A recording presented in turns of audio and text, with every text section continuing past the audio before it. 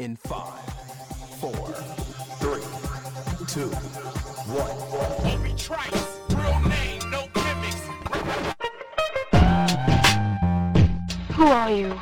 He had a voice that could make a wolverine purr. That's what I'm talking about, man. Wait a minute. I know you. You got the name tag. You're in my world now, Grandma. I know that, dude. He's a modern-day Yoda. I'm your hub bearer. Allow myself to introduce myself. Greetings and salutations. We came, we saw, we kicked its ass. You're excited. Feel these nipples. That boy's good. Mm-hmm. Good and terrible. Well, I have a microphone, and you don't. So you will listen to every damn word I have to say!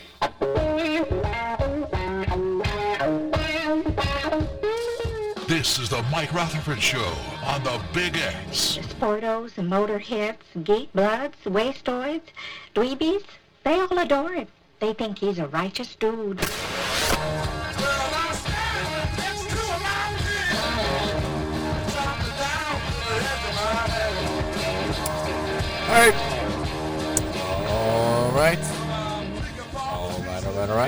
All right. Welcome in, everybody. It is Thursday, October 19th. This is the Mike Rutherford Show. Coming to you from the, right off the bat. Right off the bat, needing the cough button. That's not a good omen for the next 2.5 hours. But we are coming to you from the world-famous University of Louisville College of Business Studios. Visit business.louisville.edu to take your career to new heights with an MBA from the University of Louisville. The full-time MBA is an innovative 12-month program that accelerates your career trajectory with convenient in-person evening classes. Competitive 11-month paid internship opportunities provide you with valuable industry experience. It's the MBA that pays. Get started today by visiting business.louisville.edu. We're on the air today from 3:05 until 5:30. You're on 1450 AM, 96.1 FM, streaming all over the United States of America and beyond. It's Big X Nation, Big X Radio, Big X Sports. Mike Rutherford's here. Justin Kalen, a.k.a. Scooter Dingus, back for one last day. Scoots, it's been a 3-day whirlwind for you. You've been putting in long hours. Mm-hmm. This is the last leg. You get a little half-hour break today. We're going to get off at 5:30 today. Yeah, I'm pumped. I actually forgot about that. Well, heck yeah. I'm glad one of us did. But how are you holding up? Are you ready to finish strong here today? Yeah, no, I'm good. I'm feeling really good. I guess yesterday went really fast for me, and then today has been super fast. I actually told TJ this morning. I think I've been with them on KRC for, I want to say, close to 3 years now. And this morning's show was the fastest show we've ever had. My gosh. I mean, I looked up, it was already 8:30, and I was like, holy smokes, this is crazy. This show's flying by. And the afternoon shows went fast as well. So, yeah, I'm ready to finish strong. I got some good food in me during the break I had between Spears and your show. So, good. Yeah, I'm feeling great.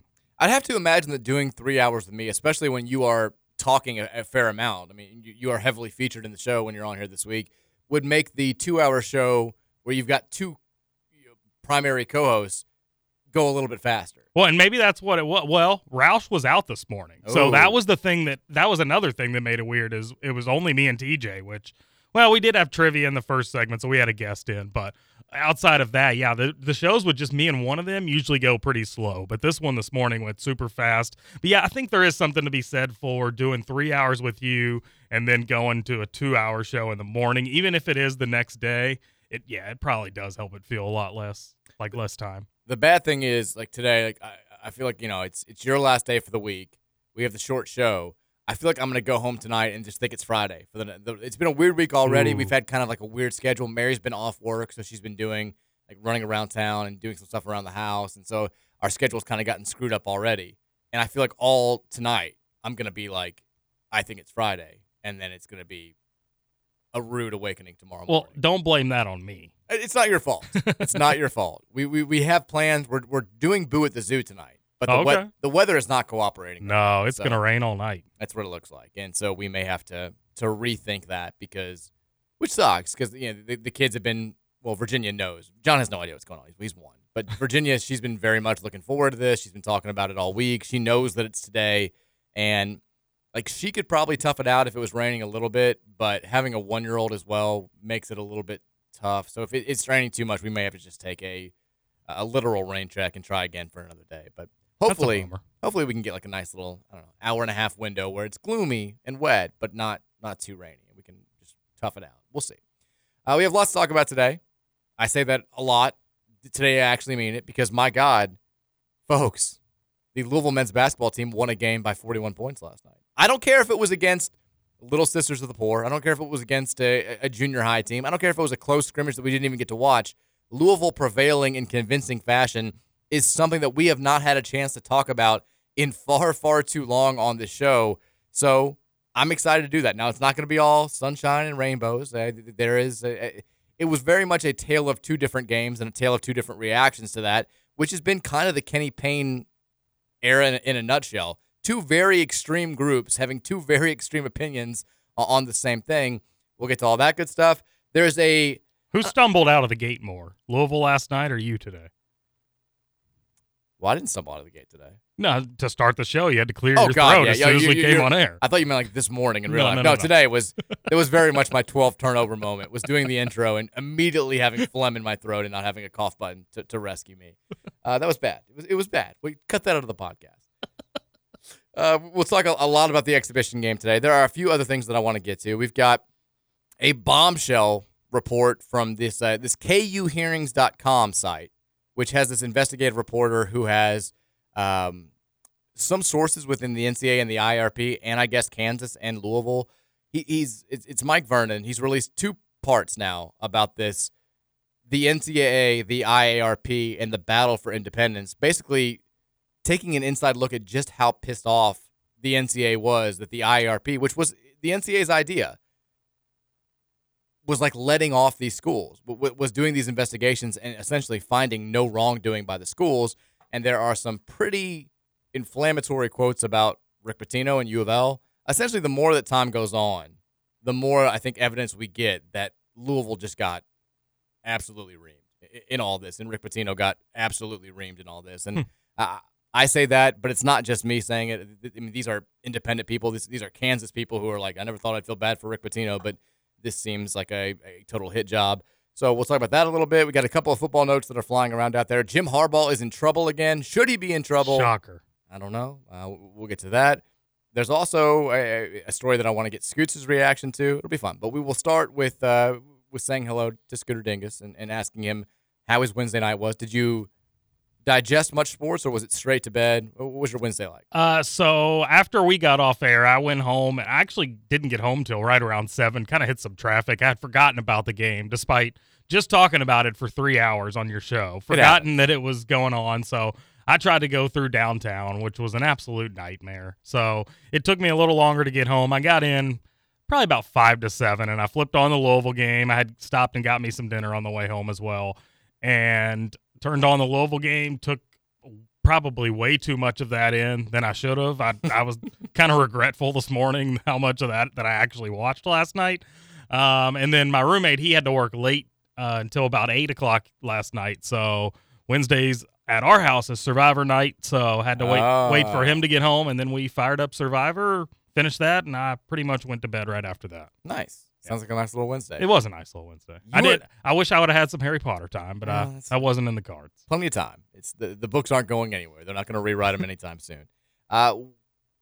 You weren't the only one that forgot about the game last night. So I come home.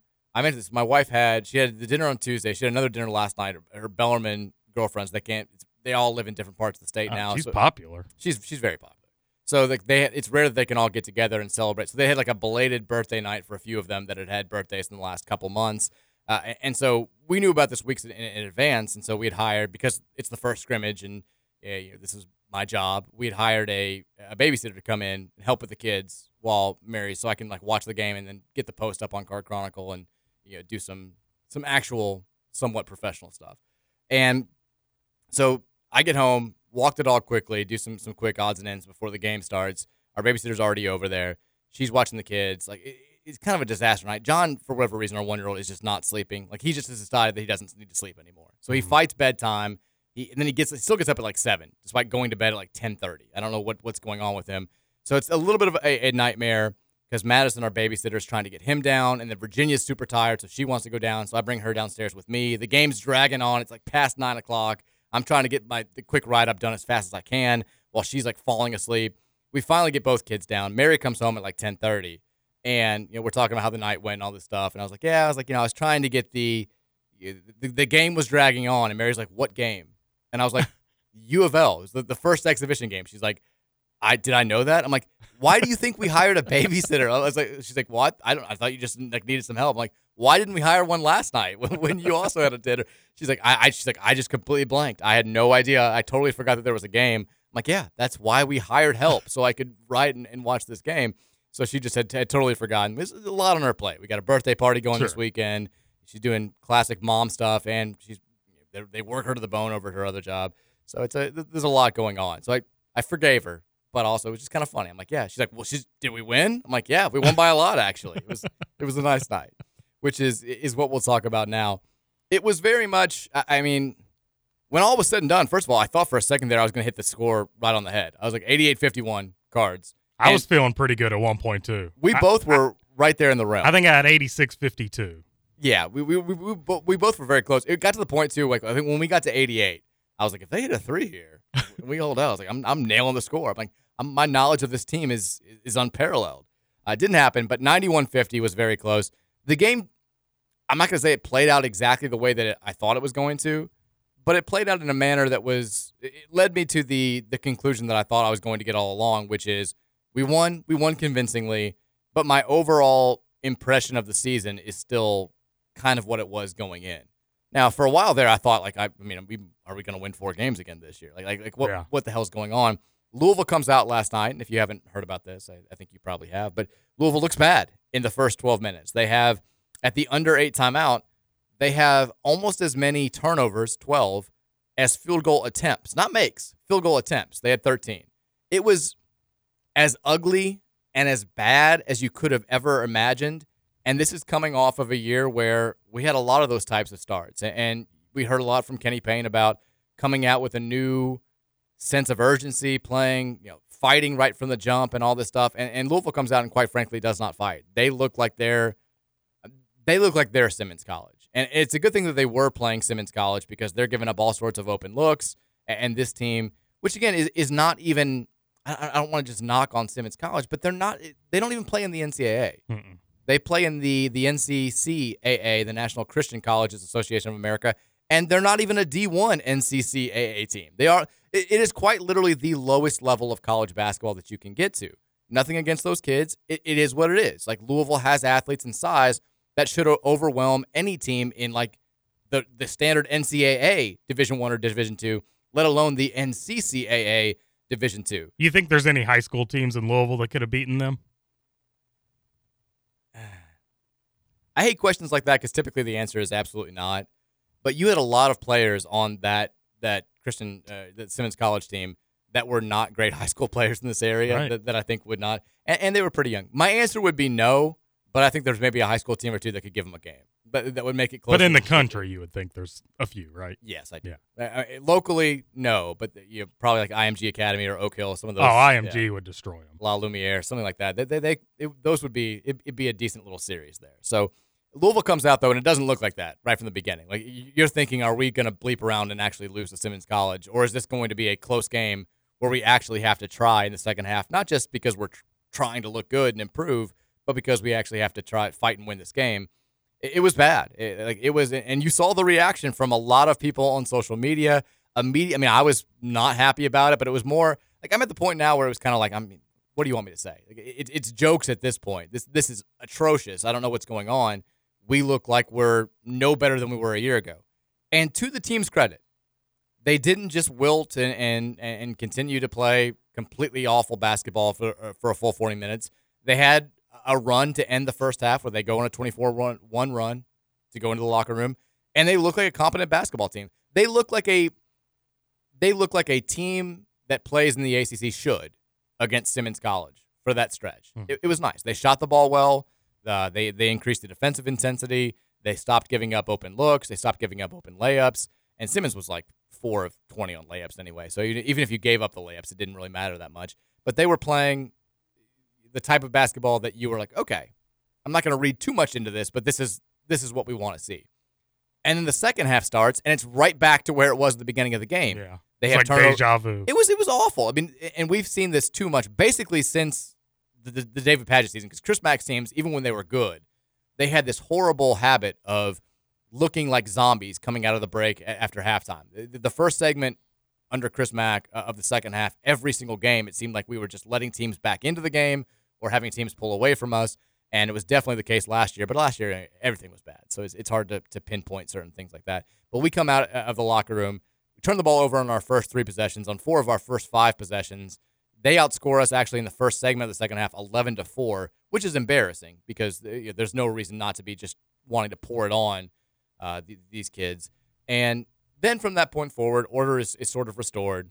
Louisville starts playing the way that it was towards the end of the first half again, and it winds up being the type of blowout where you can name the score like we expected, 91-50. So there's a lot to talk about. Mm-hmm. I don't know how much of it is real, how much we should be taking away. My hunch is not much, because certainly having 22 turnovers against Simmons College is awful. Having 22 turnovers against Duke is awful. Having 22 against Simmons College is almost unthinkable. Like that can't happen again. Like that needs to get nipped in the bud. It was a huge issue last year. We were 331st in the country when it came to turnovers. Only 32 teams in all of Division I were worse, and we come out and right from the jump, we look like we have the same Achilles heel that was our biggest one from last season. But if you're looking at the flip side, the shooting was a lot better than I thought it was going to be. Like you had more outside shots go down than I thought. We were 8 of 19 from 3. At one point, I think we were like 8 of 15. Curtis Williams, I think, is a guy that you circle and say more ready to play right from the jump than I thought he was going to be, and probably than a lot of people thought he was going to be. He just looks like a player. He's smooth. He had a great finish in transition. The outside shot is picture perfect. He's got a quick release. He just looks like a guy that you can build around. He was 5 of 6 from the field, 3 of 4 from 3. Led the team in scoring with, I believe, 15 points. Is that right? 15 points. And that was great to see. I thought Caleb Glenn looked good. The freshmen all pretty much looked solid. Caleb Glenn was great for stretches. Dennis Evans was doing Dennis stuff, dunking without jumping. His dunks were so fun. I mean, it's just the angles that he had to take to throw some of those down were just super impressive. I think it was the first 2 he had. I was like, there's no way he's dunking this. And then he somehow just found a way to the rim and threw it down. I was like, my gosh. The third dunk was the one where he goes up, 2-hand crams, and it goes straight down through the basket and then bounces so high that it goes back above the rim. It was like me dunking on my son's Fisher-Price goal, which was we haven't had a player that can do that. I mean, I said this on the podcast that we recorded earlier today. It's so obvious already to me. Dennis is the favorite child. Dennis can do no wrong in my eyes. I'm gonna be very hard on everybody this year. But if Dennis does the exact same stuff, I'm gonna be like, oh, Dennis, he's adorable. Sky misses 1 free throw, and I'm like, come on, Sky. Dennis misses 7 free throws in a row, and I'm like, he's getting better. He's working on it, guys. He's just let Dennis be Dennis. They were a little exhausting on the broadcast though, talking just got to get it on the rim. He'll go up and get it, and then every time he would dunk, they would. Had the dunk counter, and I mean, I know they were having fun, but against Simmons College, got a little exhausting. I mean, we could have literally against them. They had one player who was taller than 6'5". We could have just you could have just thrown it as high as you want, and then just have Dennis catch it and dunk it. That could have been our offense for every single half court possession. But he looks like he's. You know what you're going to get on the defensive end with him. He's going to alter shots. He does have great instincts defensively. All of that. The scouting report on him coming out of high school, it seems like it's legit. He rebounded the ball better in this game. You'd expect a guy that big against a team like Simmons to have 9 rebounds. Although I think that Trevor was sort of upset with the way that he rebounded in the red-white game. Being that tall in this day and age doesn't necessarily mean that you should be getting 12 to 13 rebounds a game at this level, because everybody now is pulling big men away from the basket on defense. You've got 5s that can shoot from the corner, 5s that can shoot from 3. And so when you have a guy that is, that big but also moves a little bit slower than everybody else, it's understandable why a more 6'7" athletic dude like a Trey White could end up with more rebounds in a game than Dennis Evans. But he did rebound his position well last night. I thought he looked good. I mean, I don't know how you felt about this. I don't even know how the fans felt about this. The platoon thing to me was weird. Yeah. The fact that we came out with the starting. You saw the starting lineup, and I was like, right away, I'm like, he's going to do a platoon thing because these are not the 5 best players we have. I think he's just kind of mixing and matching. and then there'll be something that he asked from the second unit that he wants a little bit different than the first unit, and that's exactly what happened. We had the first team comes out, they play pretty standard, and it's obvious that with the second team, he has them full court pressing, he has them pressuring across half court, he has them running a little bit of a different offense. It's just a different flow to it, and so that was very clearly by design. He said after the game that he's doing the platoon thing to try and see which players can hack it in the system and in the flow of a game and which can't. That's fine because it's this early in a season. We were the first team in Division I to play an exhibition game. That was a insanely early game. Our previous earliest exhibition game ever in the history of the program was October 26th against Pikeville in 2011, that's via Kelly Dickey. So we played a full 8 days earlier than any game. So if you're just experimenting with stuff because you've only been practicing full go for 3 or 4 weeks, that's fine. But it's strange to me that we're sitting here and he's talking about Sky Clark, your certain point guard, and Trey White. You say what? Are we sure Sky Clark certain point guard? We are sure. We are sure. I mean, at least to start the season for certain. He is starting at point guard.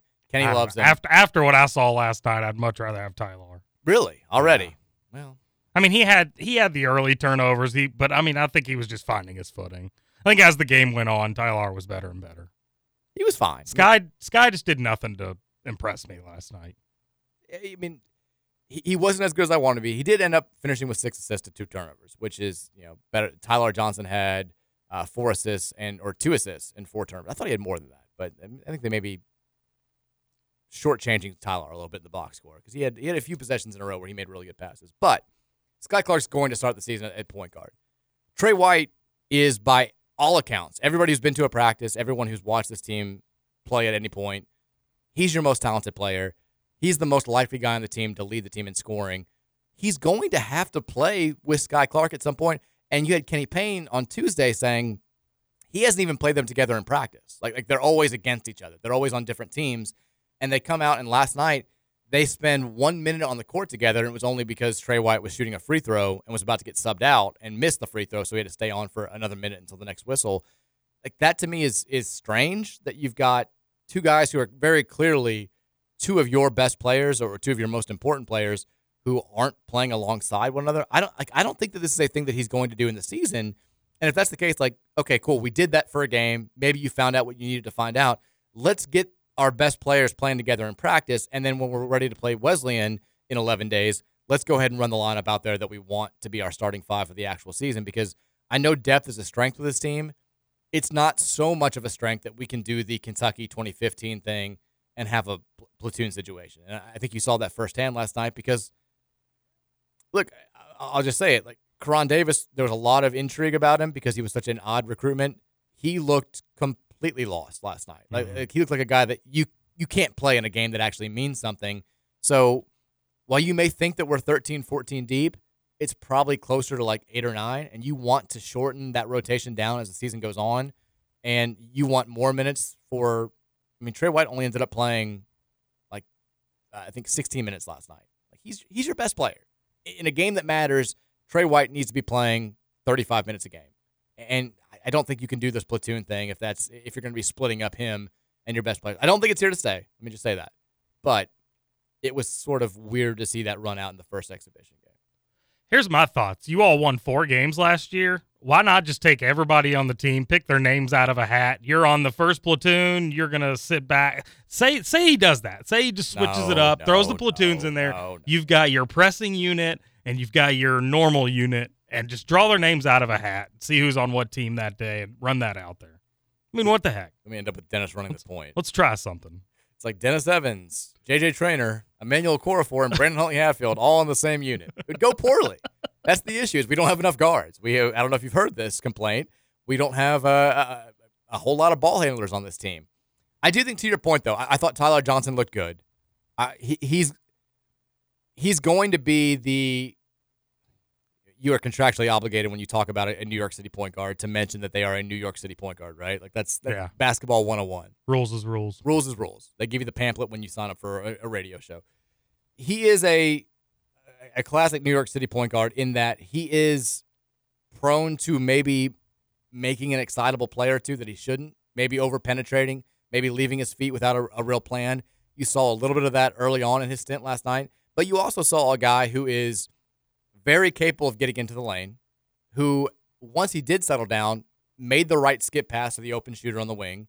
I think that he's going to be a guy that gambles defensively, which we need a little bit of that. We had guys last year, I mean, we were terrible when it came to, I still don't know what we're trying to do on defense, which is a problem, but we had a defense that sat back, didn't gamble, didn't force really hardly any turnovers, but then you never had the give with that take, which is supposed to be, if you sit back, you're forcing tough outside shots and you're owning the defensive glass. That's the pack line principle, but I know we're not playing a pack line, but it's hard to tell what we're playing sometimes.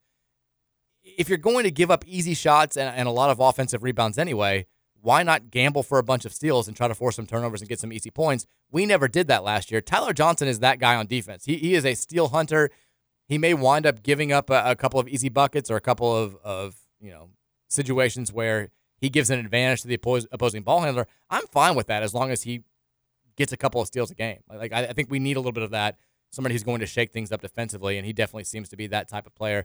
I liked what I saw from him. I think he's going to wind up being one of those guys who's like a fan favorite / fan doghouse guy, because he's liable to come in and make 3 or 4 really good plays in a row, but he's just as likely to come in and make 2 or 3 really head-scratching plays in a row. Well, and we got to keep in mind, he's been on campus for less than a month, right? Well, he's been on campus for longer than that. Well, he's been with the team for less than a month. He was allowed to practice before he was declared eligible. Oh, okay. But he was a late arrival. He didn't get here until I think like midsummer. So he hasn't been here quite as long as the other guys, but he's been practicing since he got here. But he's been, I'm sure it was a mental load off his shoulders to find out that he actually was eligible. It's hard to go as hard as you need to when in the back of your mind you're probably thinking like, this is all for so I can sit on the bench during the season. I'm sure he's probably picked it up a notch since he got declared eligible. But I like what I saw from Tyler Johnson. The bigs to me outside of Dennis were concerning. Brandon Huntley-Hatfield looked a whole lot like he did last year, which is not a compliment. He was very little impact on the game. The one time that he did try to make a aggressive play, he got blocked, which should not happen when you're a former 5-star kid with that body type against Simmons College. Emmanuel Okorafor didn't look great either, really made no imprint on the game. It was basically like Dennis doing stuff and then the other bigs. J.J. Traynor was fine. He brought his typical energy, had a couple of putbacks, got to the free throw line a few times, he's 3 blocks. He did what you expect J.J. Traynor to do, but I think there's a limit there as far as his ceiling is concerned. He's going to be an energy guy. He's going to be a guy that helps you out a lot, but he's not going to be a superstar inside. Huntley-Hatfield is the guy with the potential that I think we really need to have a big season if we're going to be an NCAA tournament caliber team, and he did not look like he made much of a leap, if we're just being honest. So, that's concerning to me. Outside of that, Hersey Miller played, Aiden McCool played. Didn't see a whole lot from either one of those guys. I think that your concerns about Sky Clark are valid. Yeah, but at the same time, it's not fair. It's one exhibition game, as you mentioned, played 8 days earlier than any other exhibition game in Louisville history. So looking back on that statement, I need to give it more time before I pass judgment like that, because while I did think he wasn't great last night, he's got the hype for a reason. I think he's fine. I think that he shot the ball poorly last night, which is going to make any stat line look worse than it was. He did have 6 assists, which is what you want from your point guard. 2 turnovers, which is, compared to everybody else, not a whole lot. My issue is he doesn't look – I was hoping he was going to be more dynamic, and maybe he will be, but after seeing him in the red-white scrimmage and now in this game, he looks like he's just more like he's under control, which is good. But when you saw some of the highlights of him at Illinois last season, he was very much a feast or famine player in the few games that he played, he had some dynamic highlights where you're like, damn, like that kid's, I could see why he had 5-star potential. You didn't see a whole lot of that last night. He missed a couple of shots to the rim. He got to the rim a few times, but he wasn't light years better than the Simmons College guards, which made you concerned. Well, and maybe it was his complacency out there that gives me that mindset of last night that he wasn't all that great. Yeah, I don't know. Maybe my expectations were too high. I don't know what it is, but I was not impressed. I think they also they were being very deliberate with the offense. They were very clearly trying to kind of do what Kenny Payne wanted, make sure that we're sharing the ball enough, make sure that the ball's moving quickly. I think almost to a fault. Like when you're trying to impress the coach that much, it takes away some of the. I mean, Kenny Payne wants to run the new modern positionless style where you essentially don't have set plays. It's just all free flow of an offense. You have a basic idea of what you want to do, and then it's up to the players to kind of freestyle it and make it work in the way that they want to make it work. And so as the season goes on and the players have more trust, I think you'll see players take more chances and be like, I'm just going to beat my guy off the dribble right now and go because it's open. But right now, I think that after last season was such a colossal failure, Payne has probably hammered home the fundamentals in this group and make sure the ball's constantly moving and make sure that we're not shooting too quickly and all this stuff. And I think players were probably a little bit overdoing it, especially at the beginning of the game last night, which is understandable. This has all been a very long-winded way of saying, at the end of the day, my opinion of this team and my outlook for the season has not really changed at all based on this. I still think it's a 13 to 18 win team that's never really flirted with the NCAA tournament, but does take steps forward from where we were last year, which should not be hard to do. But we have more talent. We should look more competent. This team hopefully will be more together and more driven. We also have a lighter schedule for sure. The ACC will see how good the conference is, but the non-conference schedule is about as weak as we could have scheduled. They should be able to stockpile some wins early in the season. The question is just going to become, is 15 and 17 good enough for you? Like, is 17 and 15 good enough for you? And it's not. It's more nuanced than that. And I say this every single time the question comes up: how many games does he need to win? What does he need to do? There are different 17 and 15s out there. If you're 17 and 15 and, you look like you could have easily been 25 and 10 or whatever the record would have been if you just played a little harder or had a better coaching, that's one thing. If you pass the eyeball test and it's like, hey, man, we had a lot of young guys, a lot of newcomers. It took a while for them to come together, but you can see the direction this program's headed. You can see the vision here.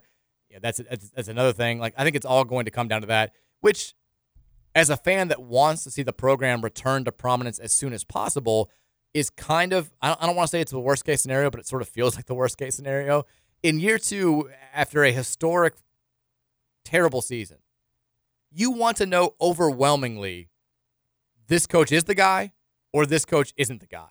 And so, I mean, obviously my preference is like we go out there and we win 35 games this year and go to a Final Four or, at least make the NCAA tournament, and it's very clear that Kenny Payne has the chops that we all were hoping he was when he was hired, or we win like 8 games, and it's very clear that this just isn't going to work, and we can go ahead and move on and try again and bring in somebody who hopefully can restore this program to where it's going to be. Being in limbo, being in purgatory, to me, it's the Satterfield thing, where it's like, cool, we're 6-6 and we're going to the Military Bowl. I'd prefer you kind of go 2-10 so we could go ahead and try to get on to greener pastures. If you're not going to go 9-3 or 8-4 or 10-2, like I think that's the situation that we're walking into this year. And ultimately, I do believe that's where we're going to end up. And this is going to be a huge debate for yet another year. We'll see. Do you any interest in a Trevor style bet with me that Louisville doesn't go 500? No, because I think that I think there's a very realistic possibility that they don't. I think they're going to be around 500. I think a couple games below, a couple games above, maybe right there. Like That's the ballpark where I think they're going to wind up being. So I'm not overwhelmingly certain they're going to be like 2 games above 500 or 2 games below 500, but I think they'll be around that area. Smart man. Yeah. By the way, I know we have to go to a break, and we can get to it after the break. This is what we call radio tease. I have a massive issue with Yum Center. Okay. Massive I want to issue. hear that. After the break, Scoot's massive issue with the KFC Yum Center and more coming your way on the Thursday edition of the Mike Rutherford Show here on 1450 and 96.1, The Big X. Prop me up beside the jukebox if I die. Lord, I want to go to heaven, but I don't want to go tonight. Fill my boots up with sand, put a stiff drink in my hand. Prop me up beside the jukebox if I die.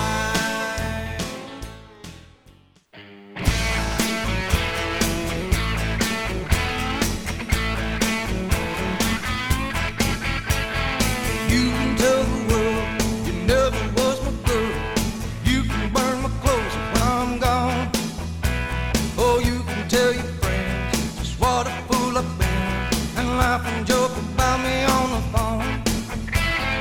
You can tell my arms. Welcome back in. Thursday edition of the Mike Rutherford Show. Excuse you know, I'm an early 90s country guy, late 80s country guy. Yeah. I was never an achy breaky heart guy. Oh. Never got into it. So, admittedly, and I don't want to throw them under the bus, but I had 4 songs for today. Knew I needed 5 for all of our intros and outros, and I was really kind of stumped on what the 5th one should be. So I knew Troy was out in the lobby, so I just left my studio and I was like, "Hey Troy, favorite 90s song, 90s country song," and that was his answer. He said either that or Friends in Low Places. I thought Achy Breaky Heart, with the way the game started last night, I thought that fit. More fitting. I'm fine with that. I think my big issue, I was never a big Achy Breaky Heart guy to begin with. But then in 3rd grade, shout out to Wilder Elementary, we had gym was my favorite thing growing up because I love sports. I felt like I was good at them. I love showing off a little bit. I love gym class. Sure. And for a month in 3rd grade in gym class, all we did was learn how to line dance to Achy Breaky Heart. Which I can only imagine trying to explain life to. I feel like that's a stereotype that Europeans have of America, that they're like, oh, you're just line dancing and you're learning Achy Breaky Heart in the middle of school. And actually, yes, that was exactly accurate. I know a lot of other schools did that too, which seems like a very weird thing in hindsight that we all put that together. And the only thing that I remember is we practiced this constantly. Please tell me you still know it. A little bit. A little bit. I know I can do the whole, it was just like the very basic line dance. The tap in, tap out, double tap, spin. It was that. But we would listen to the song and do the line dance. And then I guess the PE teacher had it on a tape. And so whenever it ended, it would always lead into the very beginning of the electric slide. And I didn't know what the electric slide was as an 8-year-old kid. And so all I ever heard of the song before she turned it off was it's electric. And so I was just like, why? What is this? Why is this on the tape? And so when I got older and people would talk about the electric slide, oh yeah, it's electric song. That's how I know it. Anyway, shout out to Billy Ray Cyrus. We love you. Thanks for listening to the show. Scoots, before the break, you said, we've been talking about the Louisville exhibition victory over Simmons College last night. You said that you have a massive problem with the KFCM Center. I do. I'd like to hear it. Well, I'm hoping this isn't a problem that's been a problem for a while and I just haven't noticed. I like to think with as much as I've watched Louisville over the years that I would have noticed this in the past, but what in the hell are those nets? Worst nets I've ever seen on a college basketball goal in my entire life. They did not move, Mike. Really? They did not move. They were stiff. TJ said the same thing this morning. I don't know how you all couldn't notice. Interesting. They did. There is no movement on those nets whatsoever. And for a guy who grew up watching basketball, I never really played at an organized level, but I always played in my yard. And we always had the nice long nylon nets that when you splash one home, you splash one home. That was non-existent last night. There were guys that put it right through the cylinder, didn't touch any of the cylinder, and the net just doesn't move. I didn't notice it at all.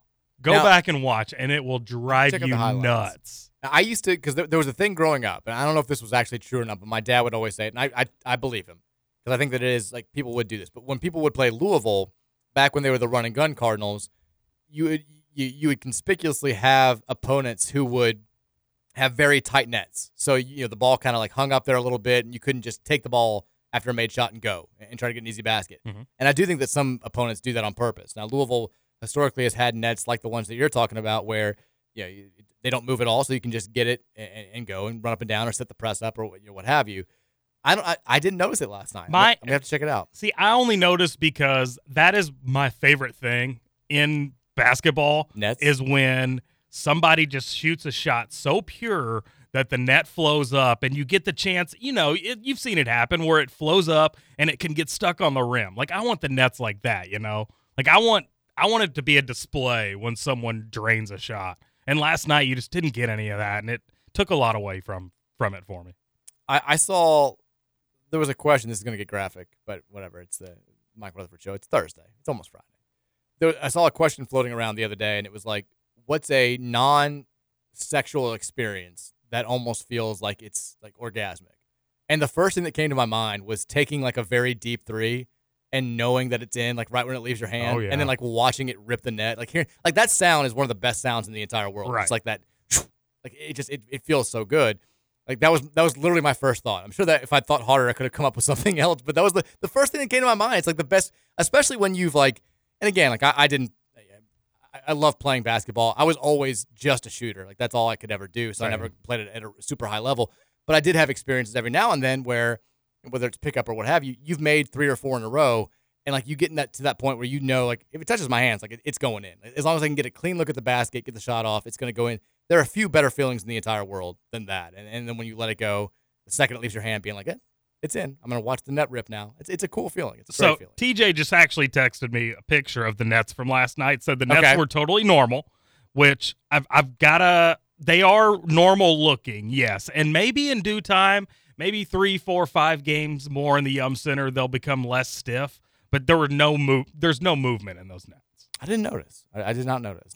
Drove me absolutely nuts. The other thing about the Yum Center last night, first of all, we had Ted Valentine on the call last night, which is kind of crazy for an exhibition game. Yeah, it was, yeah. TV Ted do. I mean, when don't get me wrong, I was thrilled that we were blowing out Simmons College, and I was like, yeah, it's great actually watching a game, whether it's an exhibition or a real game or whatever, where we're up by 35 late. But like I said, like my daughter's ready to go to sleep. Like the game is kind of dragging. It's past 9 o'clock. And TV Ted is like going to the monitor to check a possible elbow with 6 minutes left. I'm like, all right, let's not do this. We don't need the intentional foul. I'm fine with it. Just call it a common foul. Let's move this, get the show on the road. But the other thing about the Yum Center last night, so they announced the attendance as 11,118. It's certainly minus 6,000. It certainly looked to me, and it looked to everyone that had attended both, that the crowd was noticeably less than we're at the red-white scrimmage. I mean, I think it was probably closer to like 4,000, 4,500 maybe. Looked like 2 on TV. It was a very, very, very, very sparse crowd. So much so that when I saw the first picture, I was like, it hurts my soul a little bit. Like, you think that you would get used to it after the last couple of years where attendance has been dwindling. But even for an exhibition game, I mean, I remember going to exhibition games like super hungover 10 or 11 years ago, but you still felt like you had to go because it was a ticket. It was Louisville basketball, for God's sake. And the lower bowl was packed and the upper level still had some people there. And I saw the other thing that stood out to me about the pregame picture was the poor, like 4 or 5 people that were still sitting in the upper level. I'm like, guys, you can move down. It's fine. You could, you don't have to be MacGyver here to figure out your way. By the way, I'm hearing a warning going outside there. Do we need to get out of here? Is there a tornado warning now? No, it sounds like it's on someone's phone. Okay. It's all right. That's okay. It's better than the time where there were like tornado warnings everywhere and we kept getting knocked off the air. I was here. Yeah, we were like, do we go somewhere? Yeah. Like, what's going on? That was a wild day. Trevor was here for one of the other days too, where we kept like Trevor's like last words. He kept being like, let me say something before we go off the air. Like, sure enough, like we went off the air because the lights would flicker and then 10 seconds later we would get knocked off the air. But this would be a bad place to be in a tornado or a severe weather situation. I don't know, a lot of concrete. Well, I think we'd be all right. It's awfully small, Scoots. The houses in the neighborhood behind us would probably knock down the tornado before it got to us. I love your optimism. I love your confidence. But the crowd last night was bad. And we'll see how it is for Kentucky Wesleyan. Maybe that'll be a little bit better considering that will be maybe more manageable time being on the 30th, which will be Sunday, I believe. Is that right? No, it'll be Monday.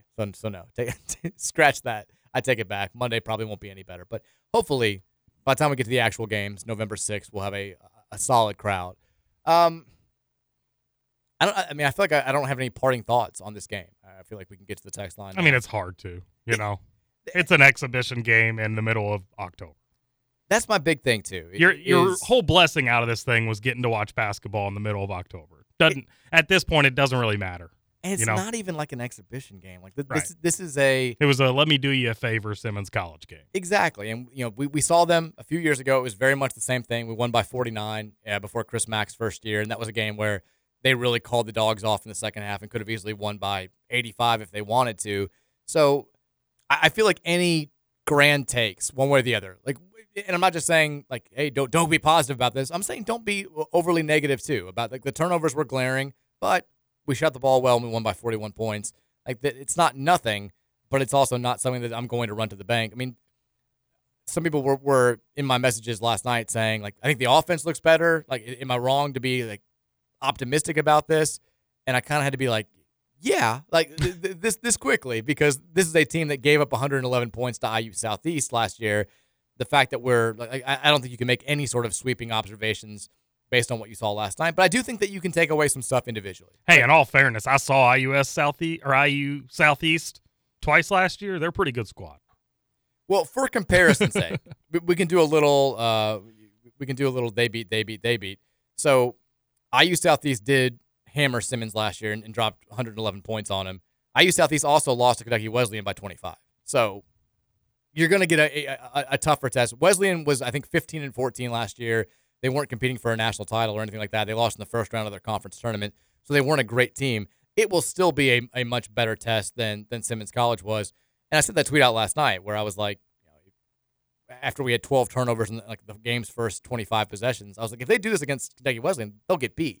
And that's not any great tip of the cap to Wesleyan. I'm not saying that they're a terrific lower-level team. I'm just saying you can't do that against virtually anybody that plays NCAA college basketball and still win the game. So let's clean it up a little bit. The one guy that I think we haven't mentioned that we probably should is Mike James, who I think is giving you what you expect from Mike James after you saw him last year. Hard-nosed kid. He's shooting the ball well from the outside so far. 2 of 3 in this game from beyond the arc. He was 4 of 5, I think, in the red-white scrimmage. Also still very, his bread and butter, I think, is going to be driving and finishing in traffic. I thought he played well last night. 7 rebounds, 1 assist, 1 turnover, had a block shot. I think he's a guy that's going to be easy to overlook because he's a known commodity and you know what you're going to get from him. Also, he can step up and be a solid leader for this team. I was a little bit, they announced yesterday, and we didn't have a chance to get to it on the show, they announced the player representatives for next week's ACC Media Day. And there was a part of me that was surprised that it wasn't like Sky Clark or Trey White or somebody that has been in the program for a while, that not been in the program for a while, but who has leadership ability. It's going to be JJ Traynor, and I think now I'm struggling to remember who the other one is. Mike James. And Mike James. That's what led me to this. Yeah, those two guys are going to represent the team, and I think it makes sense. The two guys that have been in the program the longest. James is only a sophomore, but he's a redshirt sophomore because he had the ACL injury a couple of seasons ago.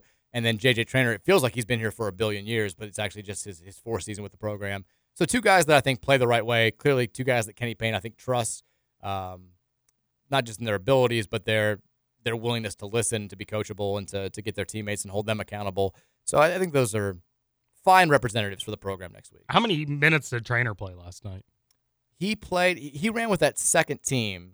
So he played, let's see. Yeah, I just don't remember seeing him out there all that much. He played 17 minutes. Okay. So it was the group that started, it looks like they all played about 23 minutes or so. And that second team, they were more in that 16 to 17 minute range. Now, they mixed and matched a little bit more in the second half. But Traynor, he had 10 points.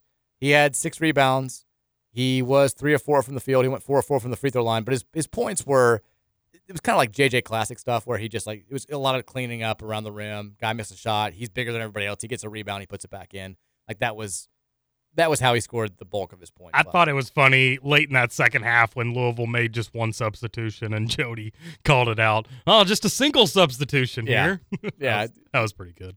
I did. Yeah, Jody and Kent were entertaining. They were entertaining. Jody was critical in the first half, which he was. A lot of people like to give Jody a hard time for not being critical, but he was he's straight. He was calling it the way it was. Yeah. He was like, this is pretty bad. And one thing that I want to mention before we take a break this hour.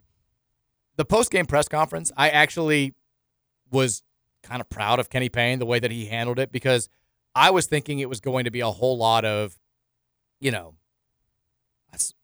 making excuses for the way that they played at the beginning of the game and saying, at the end of the day, we just needed to win a game and winning by 41 and playing I thought it was going to be kind of just shining this whole thing and saying it was an overwhelmingly great night for us. And he didn't do that. Like he came out and talked about how disappointed he was in the fact that the team wasn't ready to play right from the jump. Yeah, he did make mention of the fact that some guys had some jitters, which, I mean, I understand. You've got some returnees. You've got some guys that have played in this place before. You've got some guys that have played for big programs before. You also had a lot of guys that were stepping into this environment in that arena for the very first time. And when that's the case, it doesn't matter how big you were in high school or, where you played the year before. You're probably going to be a little bit nervous, especially when you've heard so much from the fan base about what they expect from you in year 2. And, go out and save your head coach's job and get us back to being Louisville basketball. Like, I can see why they were a little bit nervy. And also, like we talked about earlier, they've only been practicing together for 4 weeks. But Payne did express his disappointment in the fact that they came out and looked kind of like last year's team after doing this whole song and dance about how we've made this massive upgrade in talent, massive upgrade in attitude, massive upgrade in chemistry. The first 12 minutes look a lot like what we saw a year ago, and Payne didn't run from that. I think he talked about his disappointment, and that was good.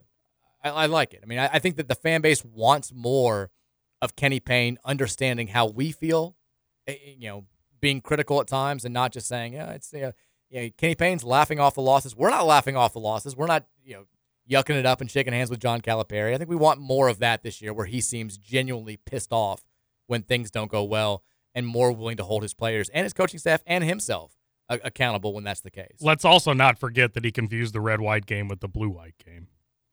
Should Louisville fans that was embarrassing. Should Louisville fans be bothered by that? Maybe a little bit, just because he is in year 2. I feel like if that's a year 1 mistake, no big deal. But man, what a slip that was. It's a bad slip for sure. My initial inclination is to not make that big of a deal about it. Like, I think there are, 750 things that you can get more upset about over the last year and a half than accidentally saying blue-white scrimmage. It's not great. It doesn't make me feel good, but I don't think it was like malicious or anything like that. Let's take a break. When we come back, we can talk more about that. I actually kind of forgot about that. 4 o'clock hours on the way. We'll turn things over to you guys on the Thornton's text line as well. 502-414-1450.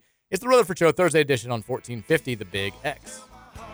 My achy, breaky heart, I just don't think he'd understand.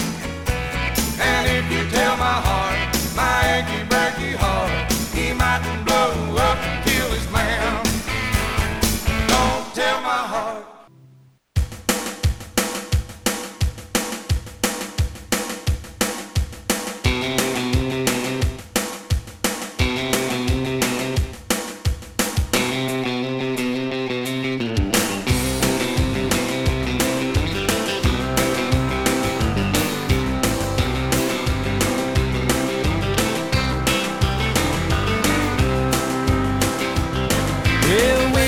Under on the Chattahoochee, it gets hotter than a hoochie coochie. We laid rubber on the Georgia asphalt. We got a little crazy, but we never got caught. It's a catchy song. Can't be in a bad mood. No. Any song that says hoochie coochie. It does, and also, so I settled for a burger and a grape snow cone. One of the greatest transitions in all of music history. I was willing, but she wasn't ready. So I settled for a burger and a grape snow cone. Like that's a fair trade-off. Dropped her off early, but I never went home. Welcome back in. Hour number 2, Mike Rutherford Show, Thursday edition here on 1450 and 96.1 The Big. Are we back up on 96.1? I keep saying that. I think so. Yeah, I mean, it was good for our replay this morning. Okay. And then Spears said it was good before he went on air, and I know when I went on my break, it was good. So I don't want to lie to the people.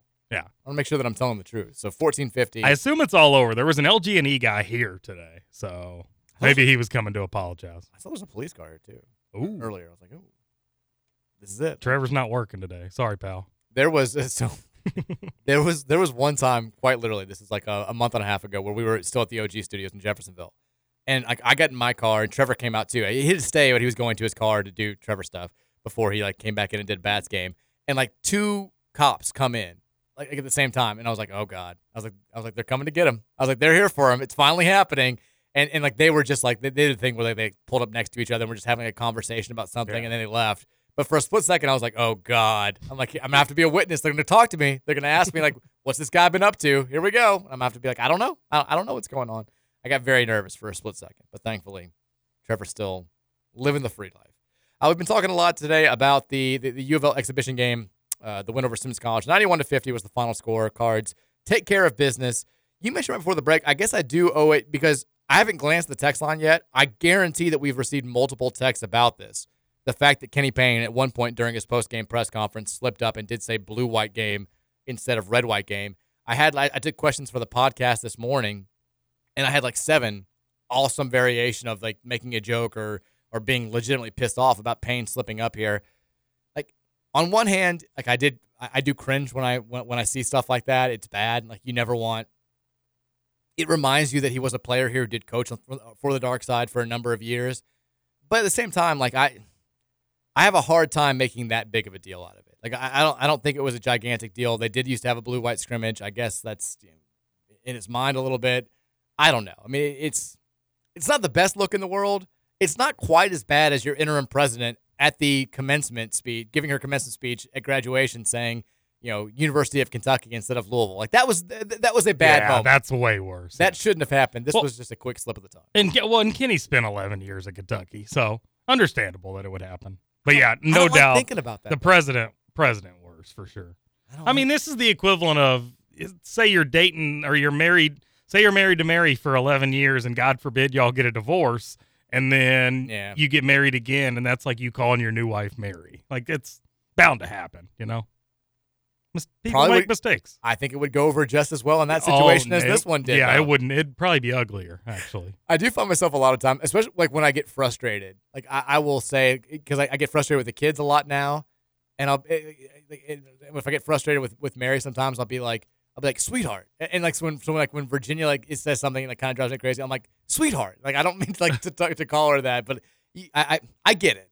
But at the same time, like it's time to cut that off. It's time to stop that. Done. No more UK stuff. Now, if it happens again, we've got a big issue. Yeah, if he starts calling like Dennis Evans Shigari Aline, we'll have an issue. Like, he wouldn't even hear for Shigari. All right, 502-414-1450 is the Thornton's text line. We'll take text from you guys. By the way, Thornton's hooking you with the best deals all football season long. If you want to save money at the pump, if you want to save money inside and pick up a tasty treat, there's only one way to do it. Become a Refreshing Rewards member.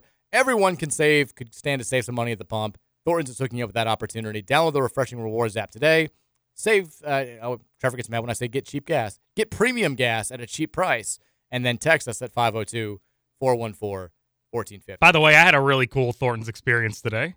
So I go over there, I'm just looking for a snack, something to hold me over until I can get some lunch because I just wasn't feeling breakfast today. So I never really purchased beef jerky ever. That's like not really in my realm. I may buy beef jerky. It's a road trip snack. Twice a year at most. So I grab a big bag today, $9.99. I go for the expensive stuff.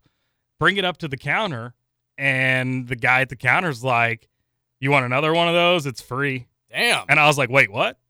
He was like, "Yeah, it's 2 for buy one get one on the beef jerky." I was like, "Okay, well then yeah, throw another one on there." So how about that for a deal? Jerky's so expensive. It is. It's gotten crazy. Texture says, "You serious, Scoots? Hey, Mike. Scoots said you took a huge dump after the show yesterday. Care to comment? You told people about this?" Just kind of happened. Is this on KRC today? Just kind of happened. I'm sorry. I was hoping that didn't get brought up. It's the first text, 304. I felt bad. It's absolutely. As soon as I said it, I was like, I maybe crossed the line. Sometimes people have to poop. The worst, I mean, they got a book about it. The worst part about it was, it was the end of yesterday's show, and we were talking about, like, trusting farts and not, like, crapping pants. Well, and that's how it got brought up. We got on a similar discussion this morning about something similar to that. So that's how it got brought up. Yeah, I apologize. I don't know if it was like a subconscious thing either, but like as we're having that conversation, I was like, oh boy. I was like, when this show ends, I'm not going to be able to make it home. And that's exactly what happened. I appreciate you letting everybody know that. Texture says, by the way, confirmation, we are up on 96.1. We're good to go. Sweet. Texture says, it's basketball season. Sigh. I guess I'll have fun tracking coaching candidates for the next 4 months. We won by 41. Let's calm down. Pump the brakes. That's okay. I get it. But it is crazy to have, like, I was listening a little bit to another radio show on the way in, and based on the way that they were, like, talking the fan base down, you would have thought that we lost by 3 to Simmons College last night. Like, the reaction has been overwhelmingly bad. The very next text, Mike, can we hear about your massive bleep yesterday? Wasn't even that big. It just had to happen. Look what I started. Gosh dang it. One of my friends also texted and said, congrats on the poop. Thanks, Greg. I appreciate it. It was great. I felt great afterwards. 20 pounds lighter. Text says, dude, Mike, what the hell is BBH doing? He has no motor and he's soft as a cookie. He couldn't score over the big man at a Bible college. I love Jesus. I'm not talking smack about Simmons, but what the hell is he going to do versus ACC big men? I mean. Was he the biggest concern from last night? Player-wise? Yeah, but that's also, it's not a new concern. Yeah. I think that you hope that he took a massive step forward during the offseason, but you kept hoping that he was going to take a massive step forward during last season, and it just never happened. I got a little bit concerned. Kenny Payne did his like preseason press conference last week. Is it last week or 2 weeks ago? And he's speaking. He's doing the Kenny Payne thing where he's talking up every single player. He's talking glowingly about them. If it's obvious they're not that good, he's still kind of using euphemisms to make them sound good. And Brandon Huntley Hatfield was the one guy where he was like, we need more from Brandon. And the fact that he was saying that in mid-October kind of gave me pause. I was like, he must really just not be doing what they wanted to do or not improving. And I was, to be quite honest, like I was surprised that he stayed around because it sure seemed like in the middle of last season, he was upset about the situation here. He thought he was too good to be here or that he wasn't getting whatever he needed. And I think the coaching staff was upset with him. They weren't getting out of him what they thought they should be getting out of him. And, like, I thought this is just a marriage that's going to end. And so when he announced that he was coming back, I was a little bit surprised. This is a guy that when he came here, went to Kenny Payne and said, my plan is to be here for 1 year and be a lottery pick in the NBA draft. And Kenny Payne's response was, let's make that happen. Let's do it. And neither one of them lived up to that end of the bargain last season. And here he is in year two, and he doesn't look any better than he did last year. Like he had flashes at times last season, usually early in games, where you're like, damn, this guy's got a world of potential. And last night, the fact that he couldn't impose his will against a front court from Simmons College it's a concern for sure. Texas says, Scoots better come get his catfish girl, and sends in a screenshot of a text where it says, hey, Elisa. Oh, this is one of those classic catfish moments. It's the thing. Hey, Elisa, want to come over for dinner tonight? I'm making chicken curry and apple crisp. And the person says, yummy. And then they say, I'm sorry. I hope I'm not disturbing you. I put in the wrong number. That's how it starts. Wow. That one just gave themselves up right away. Well, now I know for the future. Yeah. Well, I told you, I think I read the one on air when this came up on our show about the one that was like texting me about, hey, what time's our tea time again? Mm-hmm. And I'm like, I'm already on the course. And they're like, well, what the hell? We're supposed to be playing together. Oh, this is the wrong number. I can't even remember the girl's name from mine anymore. Wasn't she supposed to be from like Belarus? She was from Belarus, yeah. Well, supposedly. Texas, I have zero evidence or insider knowledge, but I think Trenton Flowers left because he saw how good Curtis Williams is. Let's go with that. Sounds good. I'm fine with that. He was scared.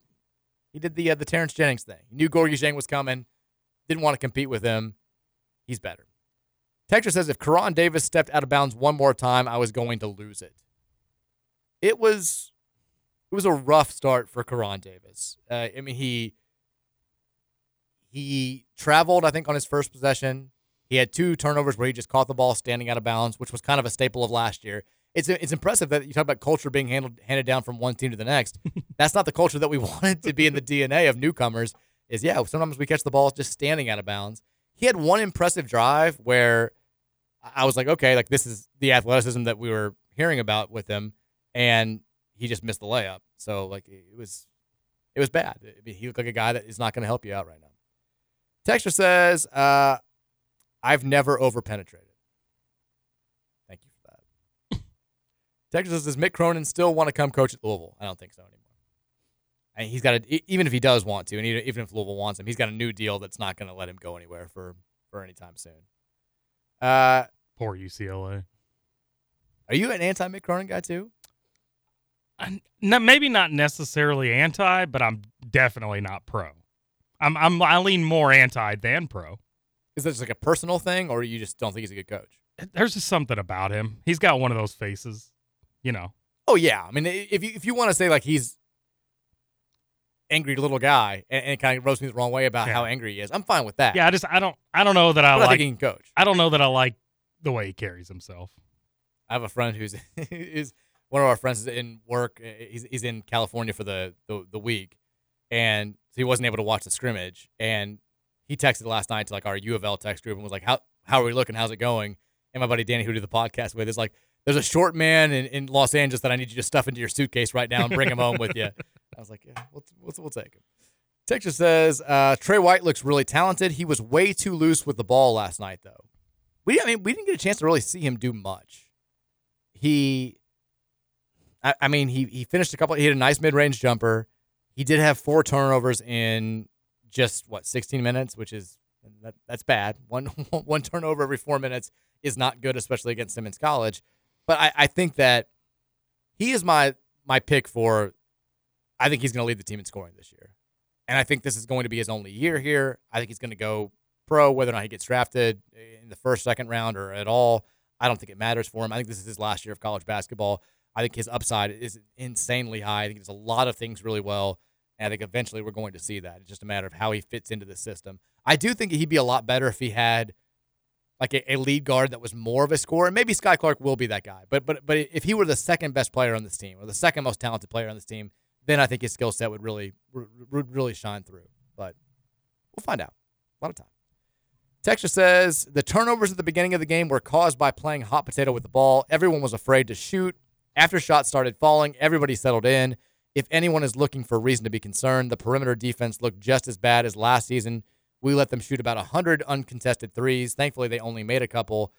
Oh, yeah, and if BHH keeps playing like he did, like he'd rather be doing something else, he deserves 0 playing time. Yeah. Hopefully, Brandon Huntley-Hatfield's not listening to this show because he's going to get piled on, I think.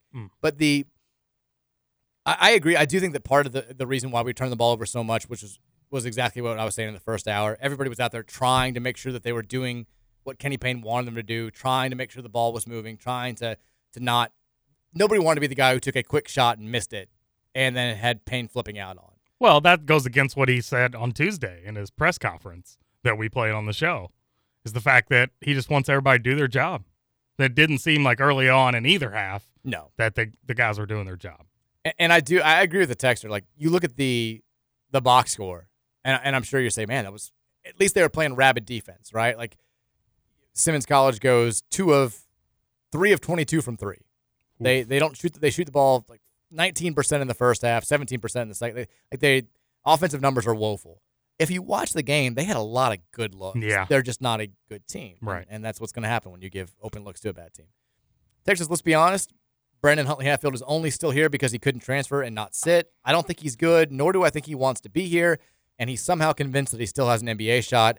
I expect a year very similar to last year from him, and then if KP gets fired, he'll run out of town. It's a fair point. I mean, Huntley-Hatfield had already used his immediately eligible transfer coming from Tennessee and play last season. So if he wanted to transfer again, he would have had to have sat out. I don't want to just make these sweeping takes about what he's going to do over the next 5 months based on what we've seen in a scrimmage and an exhibition game.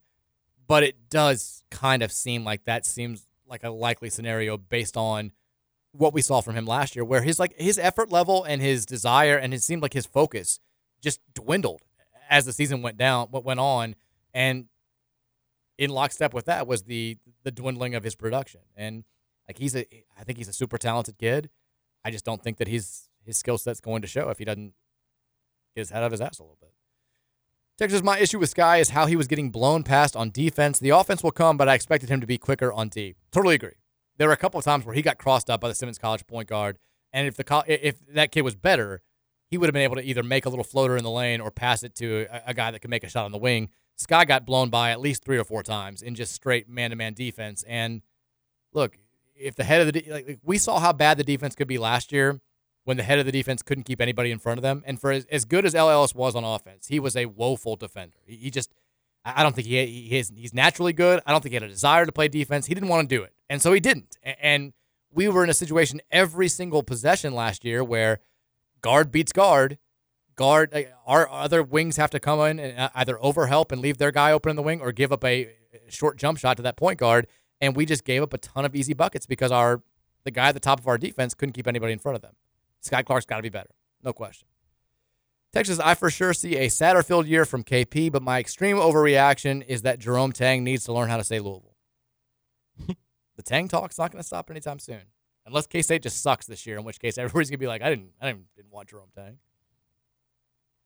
That's a possibility. I'm telling you. It is. I mean, Big 12 is doing their media days. I don't know if they did, if their poll came out for this season.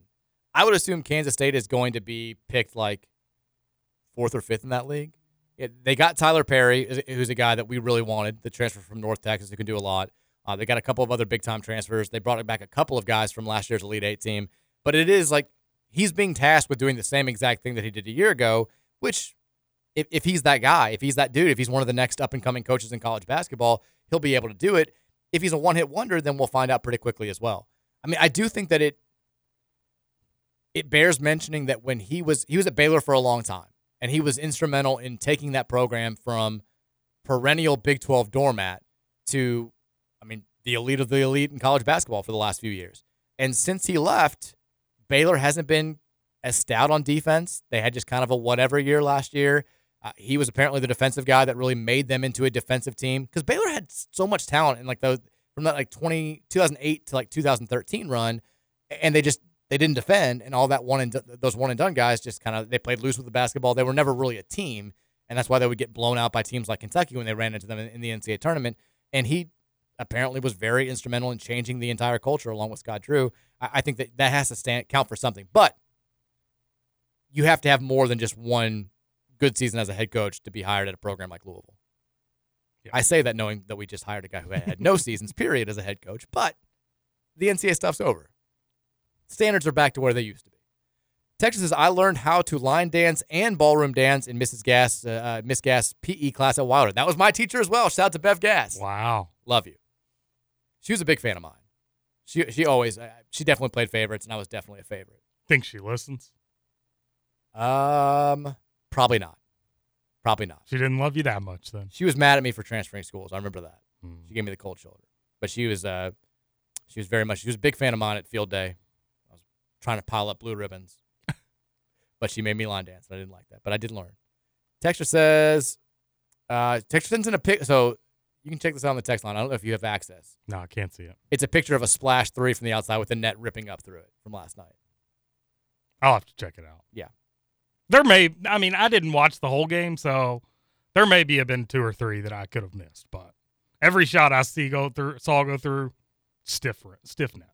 Apparently, Miss Gass transferred. She went over to St. Albert after she left Wilder. She gave me so much crap for going to a Catholic school. I remember that vividly when I was like, I was telling her, I'm 9 years old. I'm in 3rd grade about how I'm transferring to Holy Trinity.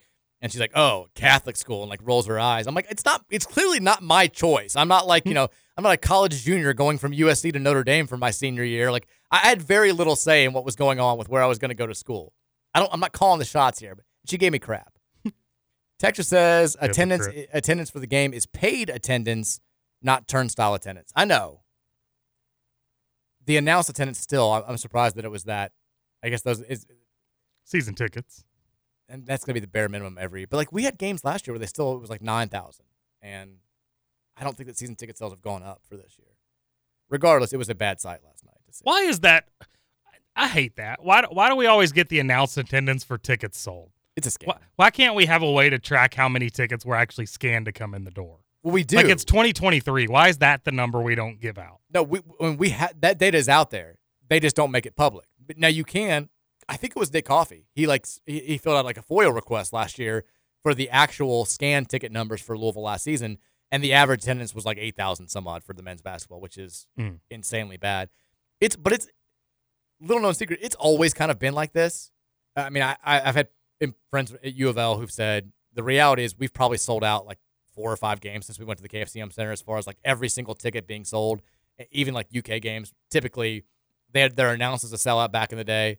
But the reality is you've got 1,000 or 2 unsold tickets. It's just, and that's every program. It's not just U of L. I don't know. It's so fake. It's so phony. But I don't know how we got to a point where everybody feels the need to do it. It's all just bragging. Texas says, did you see Ty Spalding getting clowned on last night? I think he might have outed himself as a KP hater instead of most of us who are rooting for KP, but know it's objectively not looking great. I didn't see him getting. I saw some of his tweets. I didn't see people getting all that mad at him, although I'm not shocked that they were.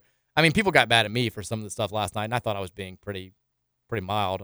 All I said at the beginning of the game was I'm getting PTSD from last year because we can't hold on to the ball. But when they started playing better, I commented on that about how they were playing better. But this is going to be a thing all year long. If you hated the infighting last season, I don't think it's going anywhere this year. Because I don't think that we're going to be good enough to have everybody uniformly be like, Kenny Payne's the man. Some people will say, I told you so. Other people will say, I was wrong. Kenny Payne's the man. And I don't think that we're going to be bad enough for the people who have been very anti-Kenny Payne to say, told you so, this guy sucks, we got to move on. And it'd be so bad that everybody who's been defending him say, you were right, I wish it would worked out. It's clearly not going to. It's going to be somewhere in the middle, which means, guess what? we're going to have these types of infighting on social media and radio shows and everywhere for the next 4 months. Like, I absolutely think that's going to stay. I think we'll win.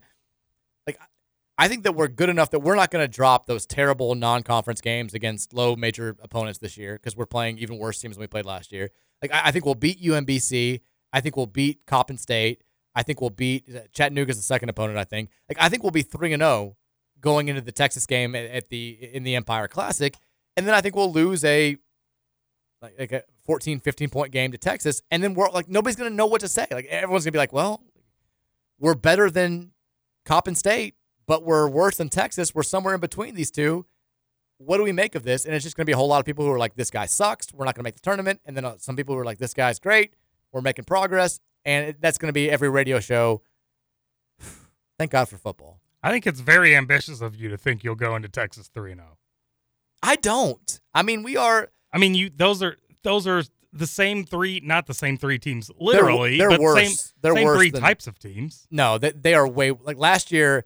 Bellarmine, App State, and Wright State were all top 150 teams, according to Ken Palm.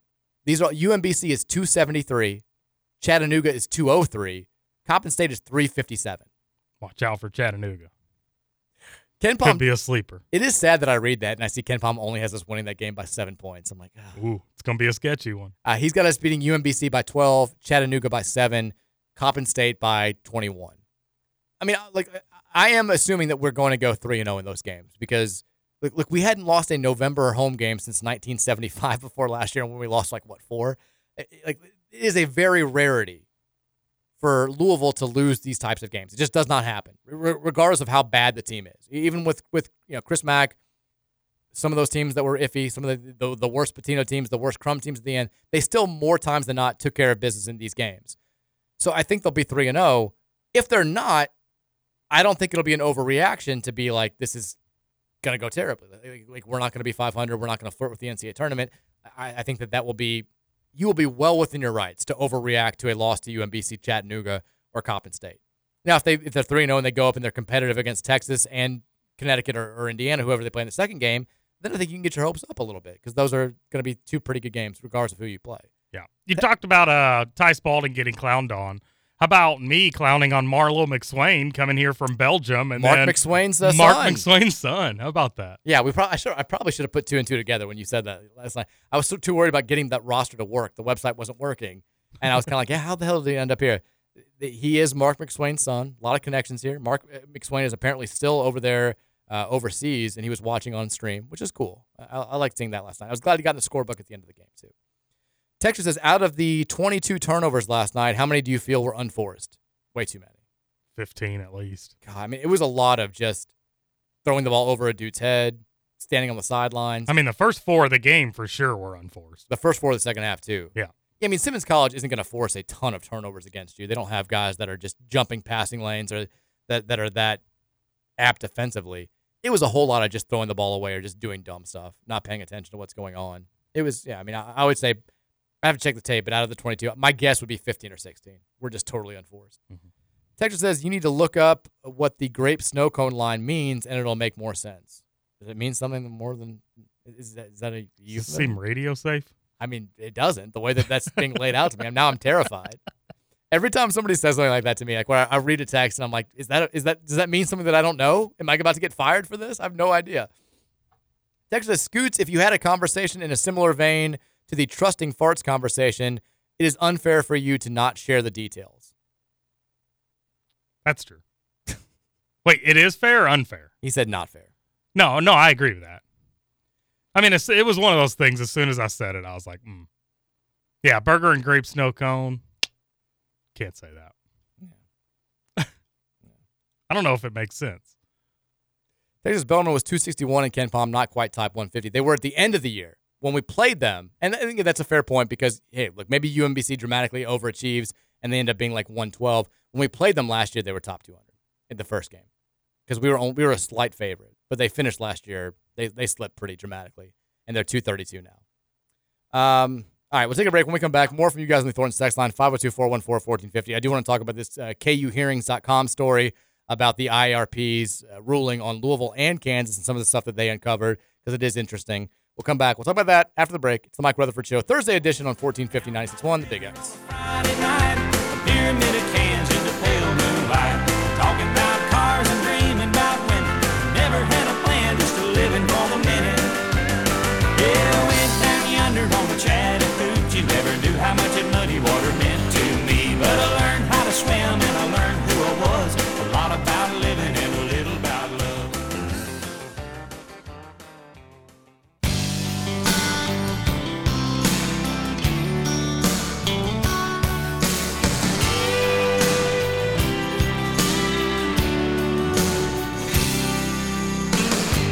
Bobby played his guitar on the harbor side of town, where it's hard for a poor boy to find the money. He had dedication, he had the heart and soul. Somehow I knew he was born to play. Good song. Great song. People said, get a real job. This is me blogging. Blogging my heart out in 2009. Actually, I was doing law school stuff, and then this is before that, I guess. Shout out to Travis Dredd. Welcome back in.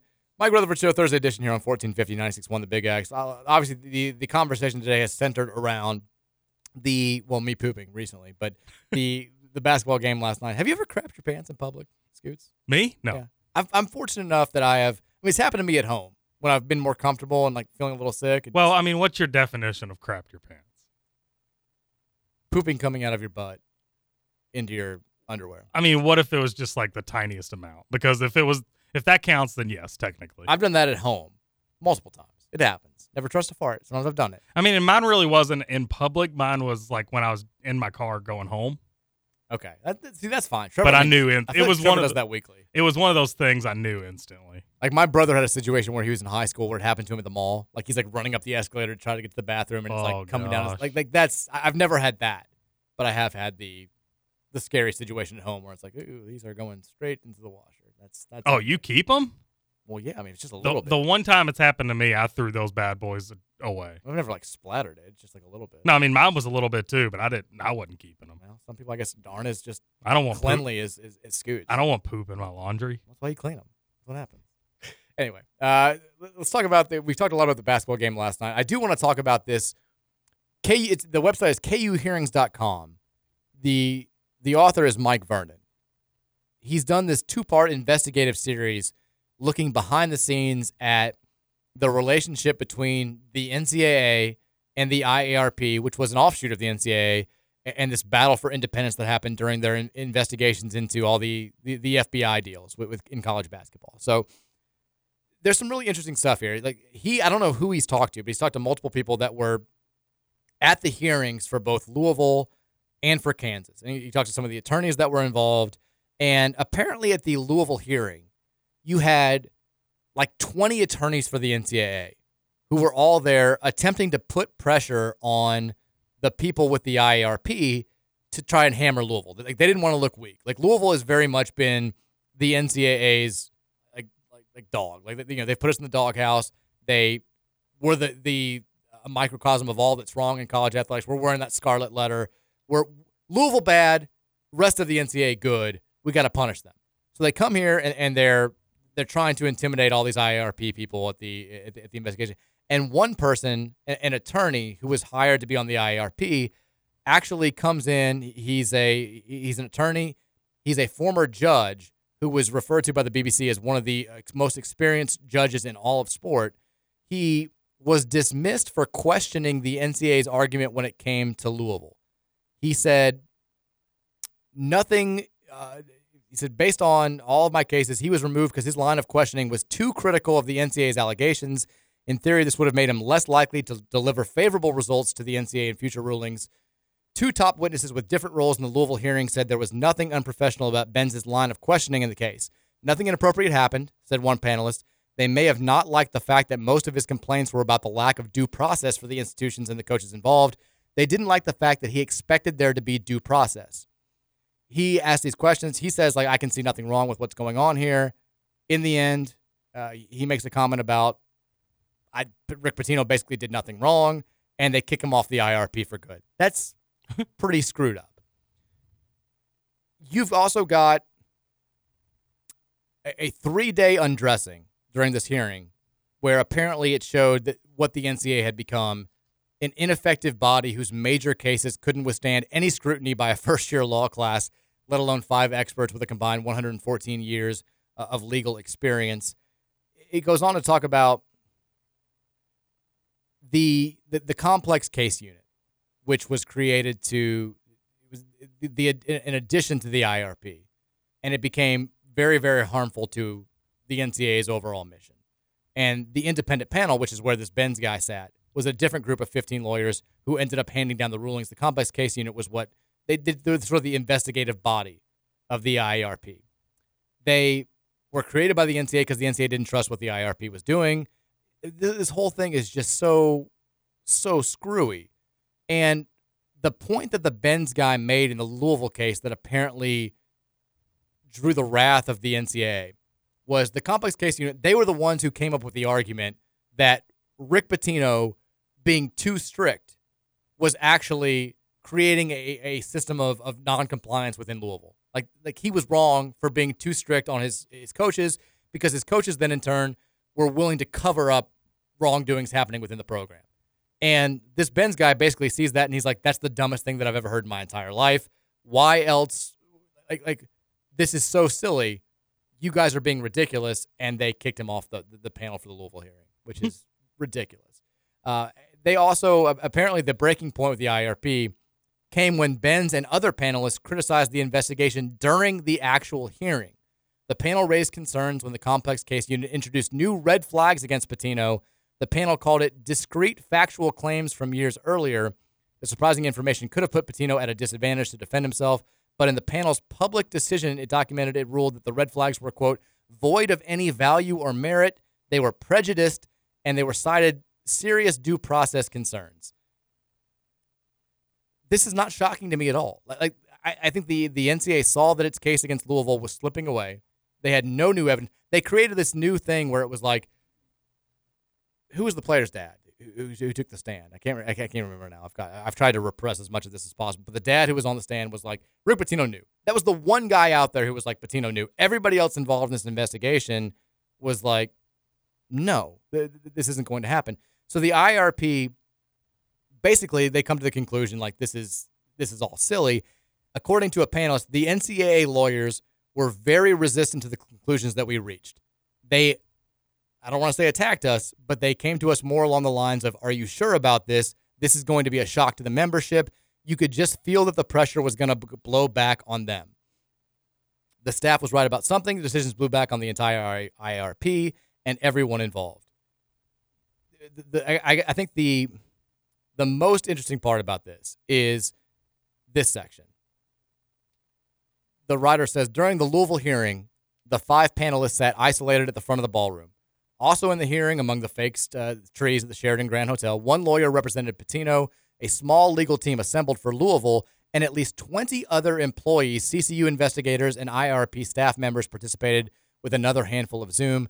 The panel was definitely outnumbered. It was a whole army, a whole platoon of these people, said one source. This was the NCAA wanting to control the outcome with maximum influence. The results of the hearings mattered deeply to the schools and the NCAA, but it didn't get the people who were fired years earlier their jobs back. The initial NCAA allegations, many of which were ruled to be unproven and unfounded, completely altered the accused lives. Arizona fired its head coach, Sean Miller. Real quick aside, I would argue that Arizona didn't fire Sean Miller until he started losing games, but that's me. I think Louisville was the only person who fired their head coach because of this stuff. Anyway, continuing. Louisville fired Pitino. Both coaches were absolved of any wrongdoing by the panel years later. In a press conference, the lead panelist said that there was, quote, grossly underwhelming information that Louisville knew that Adidas was paying players. They screwed over Pitino, one source said. He had a dream job, the university had a dream coach, and it all got effed up over nothing. Pitino's lawyer, Stephen F. Stapleton, sent a damning statement on the case exclusively to KUHearings.com. Coach Pitino remains appreciative of the time and effort put into his case by the independent panel members. It is troubling that the NCAA and the CCU pursued proceedings against him without any factual basis. It's also troubling that the NCAA terminated the IRP, which consisted of panels of truly independent decision makers, We have documented every detail of this case over the past 5 years and have the option to address it at the appropriate time. After the Pitino hearing and its problems, Benz got the news of his removal from the Arizona case. He resigned from the panel shortly after. A top sports mind the IRP powers did not want around. There's a part 3 of this coming. I'm very curious to read it, but that's the long and short of it is that the NCAA was furious that the IRP came to these conclusions, especially when it came to the Louisville case, that Louisville essentially had no wrongdoing in this. They kicked off the people that were critical of them. It shocks me not at all. The NCAA is corrupt. We've known this. Like they're after covering their own ass 9 times out of 10. And so no, like we shouldn't be surprised. And it does suck that we lost a Hall of Fame coach who was in the middle of rolling, and Rick lost a job that I think he genuinely loved in a place that he had genuinely grown to love, and that damage can never be repaired. And now, I'm not saying we're entirely in the place we are because of this situation, but it certainly didn't help. Like we would be in a much better place as a basketball program overall if this didn't happen, and it essentially happened for nothing. We really just need the untold version of this. Like that show they do on Netflix, the Untold sports documentaries. We need one of those on this. Because I think that would help people better understand what actually went into it.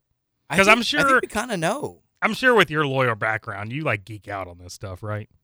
You'd think. After a while, I've gotten kind of tired of it. Like I dropped out of law school to try and not have to read all these indictments and stuff like this. Right.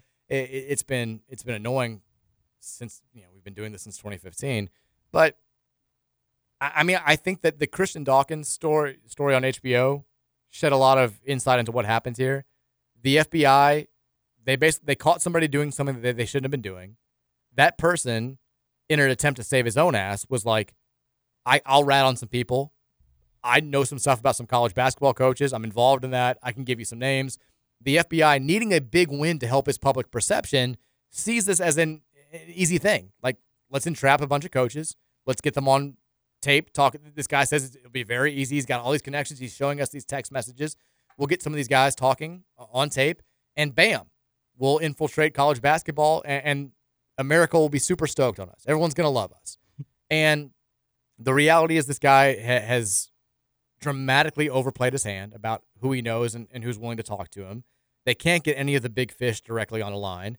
They find out that Jordan Fair is at least talking to these people at an AAU event in Las Vegas, and when that becomes the case, they become fixated on getting Rick Pitino and taking him down, because Rick Pitino is now notorious at this point. It's just a year and a half removed from the Katina Powell stuff. He's all that's wrong with college basketball. If we can take him down once and for all, everyone's going to love us. So they absolutely set their sights on Pitino and are willing to do anything to get him involved in this indictment. And when all is said and done 6 years later and everyone's looked at every piece of evidence, it's quite clear that he was not involved in this. And part of the reason why, I mean, it's a good and a bad thing. Like, he should have had more of an idea of what his assistants were doing. But he is the one coach that even the Adidas employees are texting each other, and they're like, hey, he's got no idea. He knows nothing about any of this. He's staying out of it. And the fact that he was even included in this indictment is ridiculous. And it screwed up a good thing for everybody. Like, it just, the whole thing was a big nothing burger. It sucked. It wasted a ton of money. And 6 years later, the game has not changed, and all this stuff is above board. And it sucks. We got absolutely hammered in this for no reason. That's the end of it. That's the conclusion. It sucks. There you go. 502-414-1450 is the Thornton's text line. One thing before we get to the text line. Scoots, have you seen that flag football is going to be an Olympic sport in 2028? I have. Yeah, I'm pumped. This is kind of I feel like this is one of those things that sounds better on paper than it's going to actually be watching it. Because I've watched flag football every now and then when they have those like skill challenges game. It's not fun to watch. It's not cool to like a flagpole is very not exciting. Yeah, but how many times have you watched a game of flag football where it's been the best of the best, Never. Like, I think that's going to be a blast. Tyreek Hill, just imagine U.S. playing like Brazil, and Tyreek Hill just blows by the cornerback and throws in the deuces up as he takes it 80 yards to the house. Like, it's going to be awesome. Now, BetOnline has created odds for who the Team USA flag football starting quarterback will be in 2028. Tom Brady. The lowest odds, the betting favorite, is Lamar Jackson at 3-1. Really? I think that's because there's a quarterbacks typically run in flag football a lot. I'm sure there'll be a running element. Patrick Mahomes is the second choice at 7-2. Josh Allen is 4-1. And this is 5 years away. There could be somebody who's like a high school freshman right now who's on this list who ends up taking the job. Or one of the Arch Manning. Arch Manning, yeah, could be the guy. The non-quarterback starters, there are going to be 4 of them. The favorites right now: Tyreek Hill, who you mentioned, 1-3; Christian McCaffrey, 1-2; Jamar Chase, 1-2, and Justin Jefferson is even odds at 1-1. Kyle Pitts, Travis Kelce, DK Metcalf are all right there behind them. So I guess and you have defensive starters too. Patrick Surtain is 1-3; Sauce Gardner, 1-2; Micah Parsons, Trevon Diggs, Justin Simmons, T.J. Watt, Nick Bosa. I mean, this is going to be interesting. It's going to be a repeat of basketball in the Olympics. Like, will NFL players want to play in this? Theoretically, we should destroy every team in the country or every team in the world if we get our best out there, I mean, if we even just get half the guys that you just named, we're going to mop some people. I mean, Sauce Gardner, nobody's going to score on Sauce Gardner. He's way too fast. He'll pull every flag out there. I mean, no other country really plays football either. So exactly. It's going to be... They're going to come in, we play rugby, mate. We've got you. And then, no, they're going to get trounced over. Deion Sanders is 50-1 to be on the team as a defensive starter, which is kind of funny. I enjoy that. But I mean, I don't even know, like will the NFL do the thing where they put restrictions on guys playing in this? Because, I mean, do you remember they used to have the flag football rookie game at the Pro Bowl? And I can't remember who it was. It was the Georgia running back like 15 years ago who tore his ACL playing in that game, and they stopped doing it. Like, I mean, obviously playing on sand is different than playing on the surface that you'd be playing on here, but there is a risk of injury. You see this in baseball now with the World Baseball Classic and teams not wanting their best players to play in it. Well, isn't baseball coming to the Olympics too? Didn't I hear that? Is it back? Yeah, I think they're adding it back for this next one. Which I thought was stupid that it ever they added got taken out. I want to say they added like 8 sports for this upcoming Olympics. Baseball. So when did baseball go away? The last time, man, years ago. So baseball. I don't even know if it's been in my lifetime we've had. Oh yeah, it has. I remember watching it back then. Yeah, the last time the baseball was in the Olympics was 2008. Oh, okay. It's only missed. So baseball was back in 2020. Really? Baseball was back in 2020. It's out in 2024, and then it's coming back in 2028. That's silly. That is silly. So in 2020, we won the bronze. We were we won the silver medal. Oh, you know what? Yeah, I remember that. Japan won the gold. We've not won a gold medal in baseball since 2000. Cuba won in 2004. China won in 2008. Japan won in 2020. Cuba won in 92. And we've only won one gold medal ever. That seems wrong. I've always had the sneaking suspicion. I've mentioned this on the show before. So the World Baseball Classic, like, we don't dominate the World Baseball Classic. No. And I always kind of wonder, we just assume the best of the best is here in the major leagues. And we'll take some talent from Japan and take some talent from Dominican Republic and Cuba and Australia and whatever. Like, are we sure that the best of the best in Japan, like, isn't better than our best? Like, how sure are we? Because whenever we have international competitions, we don't dominate at all. Their baseball league's pretty good. I think it has something to do with the way they play the game, though. Their angles when they pitch and stuff like that, spin that they put on the ball. It's just different. It's just a different game. Then maybe we should be doing that. Maybe so.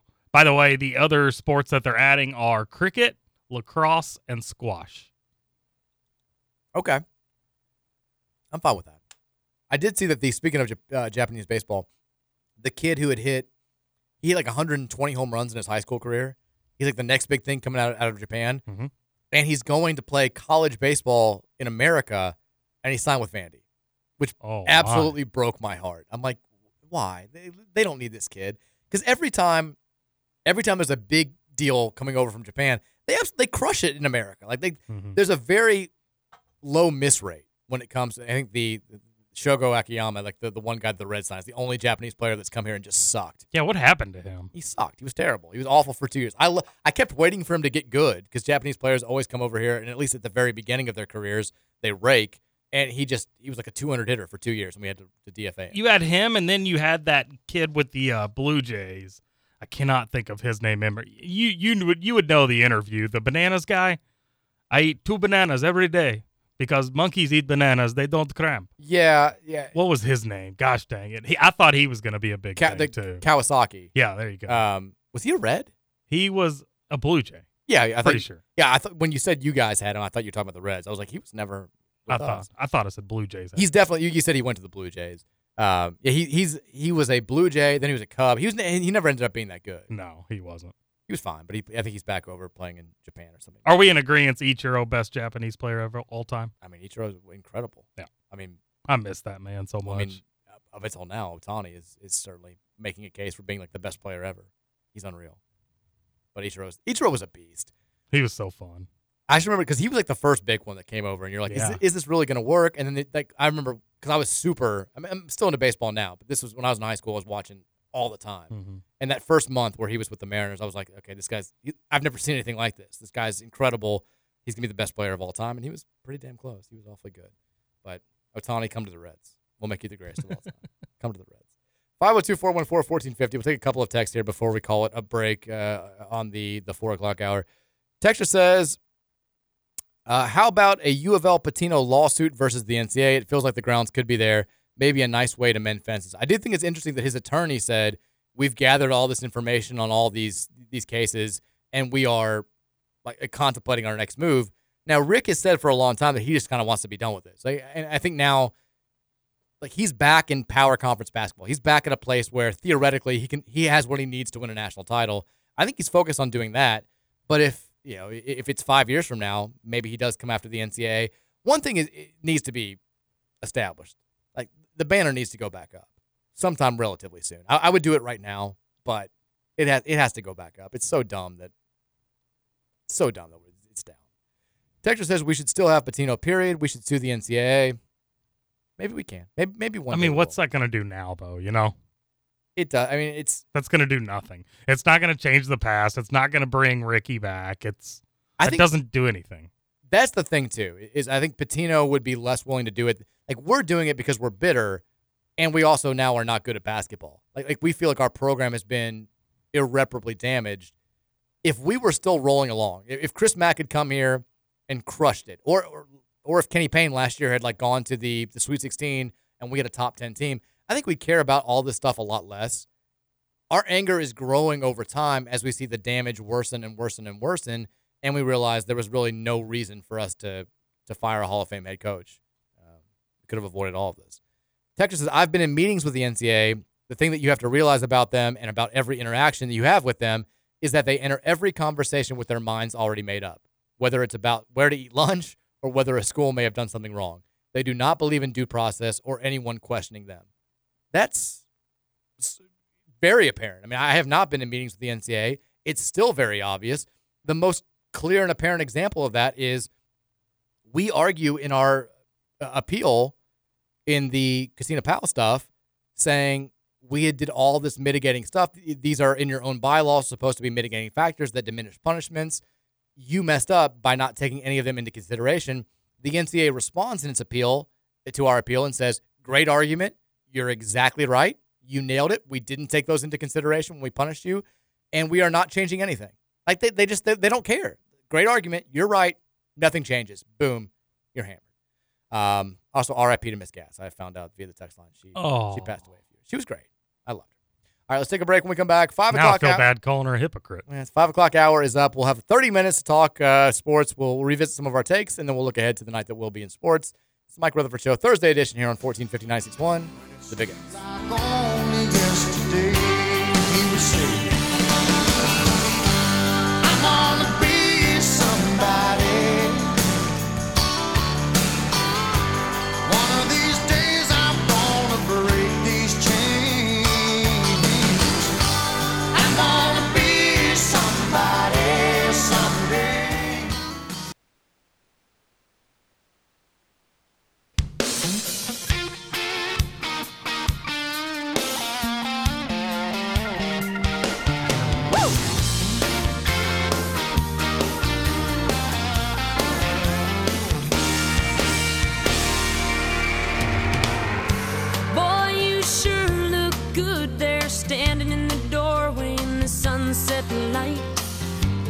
Maybe I read you wrong, thinking you could be my Mr. Right. All right, Thursday edition of the Mike Rutherford Show, 5 o'clock hour. Got a short show today, so we'll be out of here at 5:30. We'll try to get to as many of your texts as we can at 502-414-1450. We've got NFL football tonight. We've got, I miss the good Thursday night college football. Like, more times than not, the NFL Thursday night games have been lame in recent years since they started doing this prime football thing. This year's pretty good though. They've been competitive, but like I don't know. I mean, Jags Bucks, I guess, has my interest a little bit. Saints, yeah. It's not a terrible game, but on the off chance that it is like a blowout or just ugly, I'd like to be able to have a big time college football game to flip over to, and also like I like college football more than I like the NFL. Tonight, college football, you've got a somewhat interesting game. You've got an undefeated James Madison team on the road taking on Marshall, who is 4-2. You've got Rice Tulsa on ESPN2 at 7:00, which is not interesting whatsoever. James Madison, by the way, did petition the NCAA. They're bowl eligible already. They're 6-0. They petitioned to be eligible for postseason play. College football has the rule where if you transition from the FCS to the FBS, you have 2 years where you're postseason ineligible. You can't play in conference championship games. You can't play in bowl games. In college basketball, which is where the situation Bellarmine's in, it's 4-year probation period. They're both dumb as hell. But James Madison was like, look, clearly we're competitive enough. We could have gone to a bowl game last year. This is year 2. We would love to play for a Sun Belt title. We'd love to, at least if we go undefeated, have an argument to be in a New Year's 6 game. This is silly, and the NCAA yesterday rejected their appeal. Bellarmine also, I think, has sent in an appeal. This is the last year of their probationary period where they're ineligible to play in the NCAA tournament. They're trying to get that expunged. They're not expunged is the wrong word. They're trying to get that accelerated and go ahead and be eligible this year. It's just such a silly thing. I mean, Bellarmine should have been in the NCAA tournament 2 years ago. And the forgotten thing about the Fairleigh Dickinson upset of Purdue is Merrimack should have been in the NCAA tournament in their place. Merrimack won the Northeast Conference regular season title, and they beat Fairleigh Dickinson in the NEC championship game, their conference tournament. They should have been in the tournament, and it's silly that they have to wait another year. I think they're eligible this year, but Bellarmine still has one more year. Anyway. According to John Spears, apparently Coach Davenport emails the NCAA once a week. I know he said today that he has sent them another appeal. They had some hope because Mike Bray, who's a very close friend of Coach Davenport and has been very good at the Bellarmine program, he was head of the Coaches Association up until last year, and he apparently went to bat for them and thought that there was a solid chance they would at least get it knocked down from a 4-year transition period to a 2-year transition period. And the NCAA, as it tends to do in all cases, was very stubborn and said, no, just because. We don't care about your reasoning. We're going to do what we want. 502-414-1450. We've talked about the exhibition game last night. We talked last segment about this report about what went on in the hearings between the NCAA and the IRP and how Louisville and Rick Pitino in particular got totally screwed. Your thoughts, we'll get to as many as we can before we have to call it a day. Texter says, the entire appeal of our lawsuit to the NCAA would be, quote, you witch hunted Pitino and you destroyed a program. That banner is going back up, and you'll like it. Pitino wants that banner back up as much as anyone. I mean, does that give the Louisville fan base, does that make them feel good if they just put the banner back up? Then there's all this lawsuit stuff go away because I don't see what that changes, Unless your main goal is to get the banner back up. Yeah, I mean. But whether the banner's there or not, all Louisville fans know it happened. They know that banner should be there, so I don't even read too much into it not being there. It's more of an annoyance to me than anything, and it does hurt. I can't imagine how much it hurts the players who are on the actual team because, I think most sane people recognize that Louisville won the 2013 national title, and when you see graphics about Louisville having 3 national championships, people every now and then they'll put an asterisk up there, or they'll say that's 2, but most of the time now, I think people just kind of disregard. Like Kansas went to the Final Four in 2018. I'm not going to take that away from them. Calipari's 2 Final Fours at other programs. I think it's silly to take that away from them. So it still matters a little bit just because it's an annoyance to me that every time I see any national site tweeting something about the 2013 national title, I know you're going to have a handful of dumbass responses like, oh, that game never happened, stuff like that. It's a minor annoyance to me.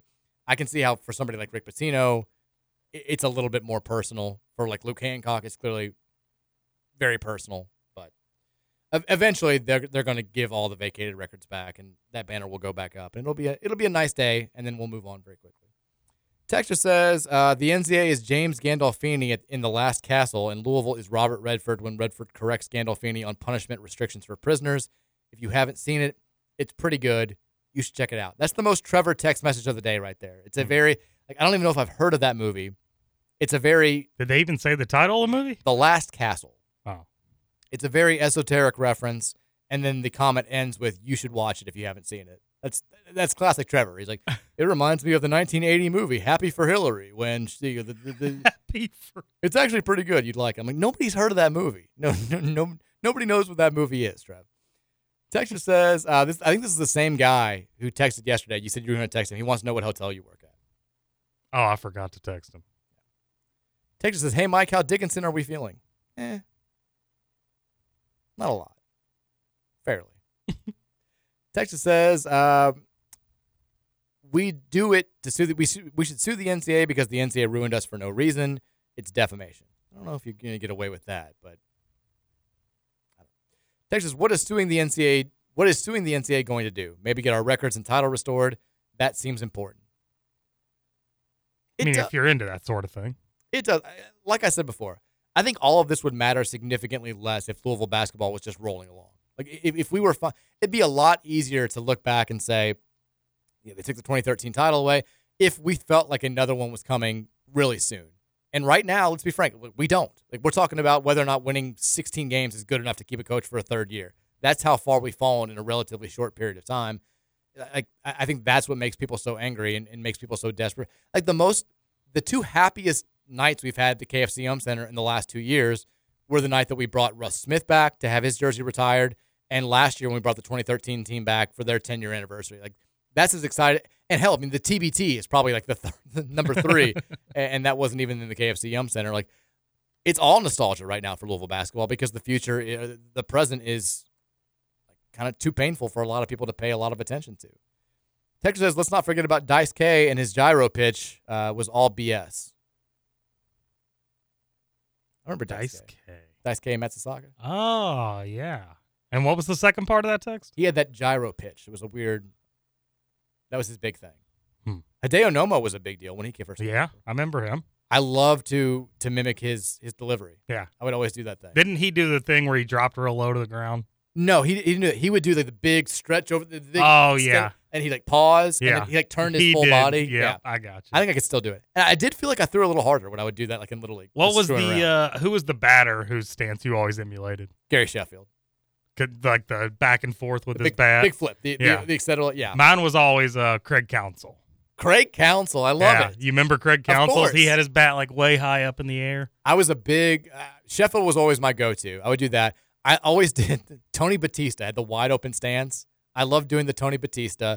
I could never do Griffey because I'm not left-handed. Well, and you just can't make a swing look that pretty. Perfect. One of my buddies could do it. Danny could do it actually really well. I would do the Dante Bichette when he would hit a home run. He immediately did his hands like he was undoing his batting gloves. That was very cool. I like doing that. But Sheffield was always the easiest one because he had just a cool swing. And he did kind of like the Sosa hop before the Sosa hop was cool. Yeah. God, Sheffield was a beast. I loved him. Texture says, I agree with you. The thing is only the superstars in Japan come to the U.S., and for the most part, they are superstars in the U.S. too. The replacement level players are similar to the replacement level players in the MLB, but they stay in Japan. There is an assumption that because only a small percentage of MLBers are Japanese, they aren't as good as the U.S.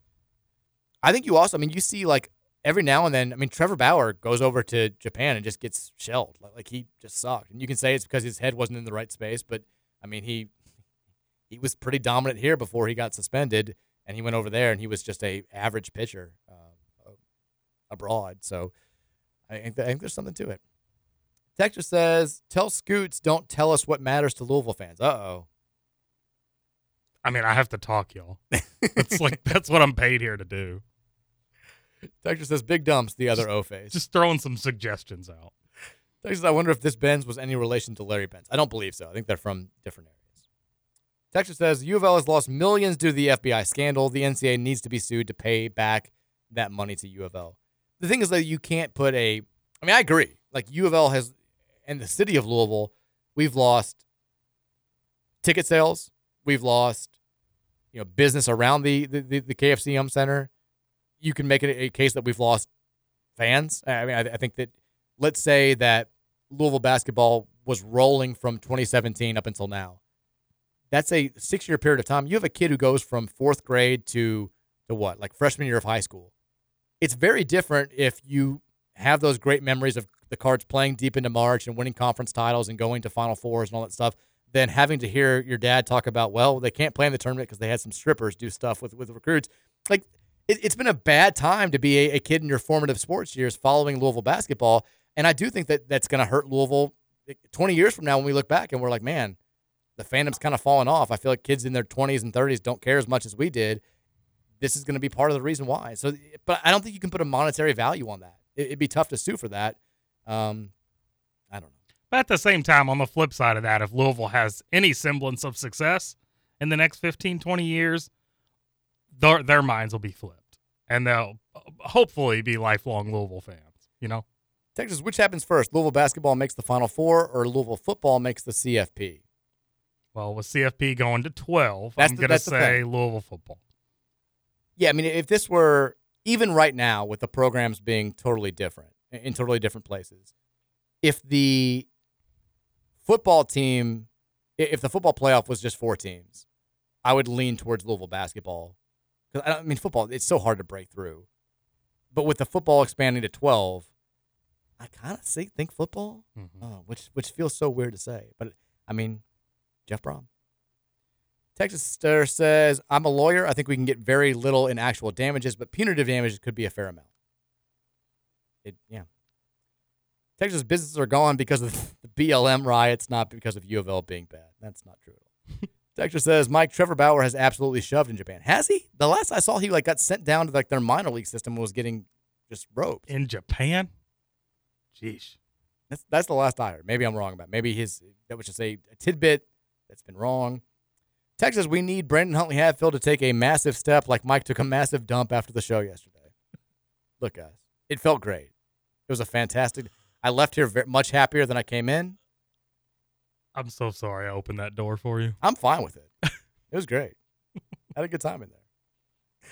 I did use the women's room. Oh, I left that part out. I didn't throw you under the bus like that. It's so much cleaner than the men's room. Yeah. When I have had to-dos here, I always go to the women's room. There's like one woman who works there. I'm not using it. I see 2. Oh, yeah, there are 2. She's here more often. I haven't seen Debbie. I've seen Debbie like twice since She's been working weird hours. Ever here work for her. Texas, I'm getting my fandom strength to ride with this men's basketball team, but if it goes off the rails again, I'm turning into Randy Quaid in Major League 2. I'm trying. I am very much having an open mind. I mean, I've shared, all I'm doing is what I did last year. Like last year, I came in with an open mind. I was like, I don't think this is going to go well.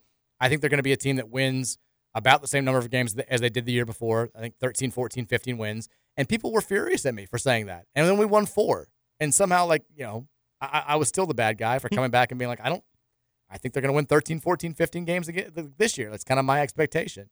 I'm hoping it's better. I hoped it was better last year. We'll find out. But we won a game last night by 41 points. I'm not going to be that mad about it. I think there was stuff to nitpick, but I'm not going to do I just don't think there's a grandiose take to be taken away from it, good or bad. It's Simmons College on October 18th. It's good that they won by 41. It's bad that they had 22 turnovers. It's good that they hit 8 threes. I don't think any of it really matters in the grand scheme of things. My expectations, my opinions of this team have not changed based on what I saw last night. Texas says, oh no, Scoots prefers Tom Crean over Mick Cronin. WTF is wrong with him. That's shady. I didn't say anything about that. Did you see Crean last night? This morning he was breaking down Louisville videotape? No, was he? Yeah. Tom Crean's in the lab. He's taking his new job very seriously.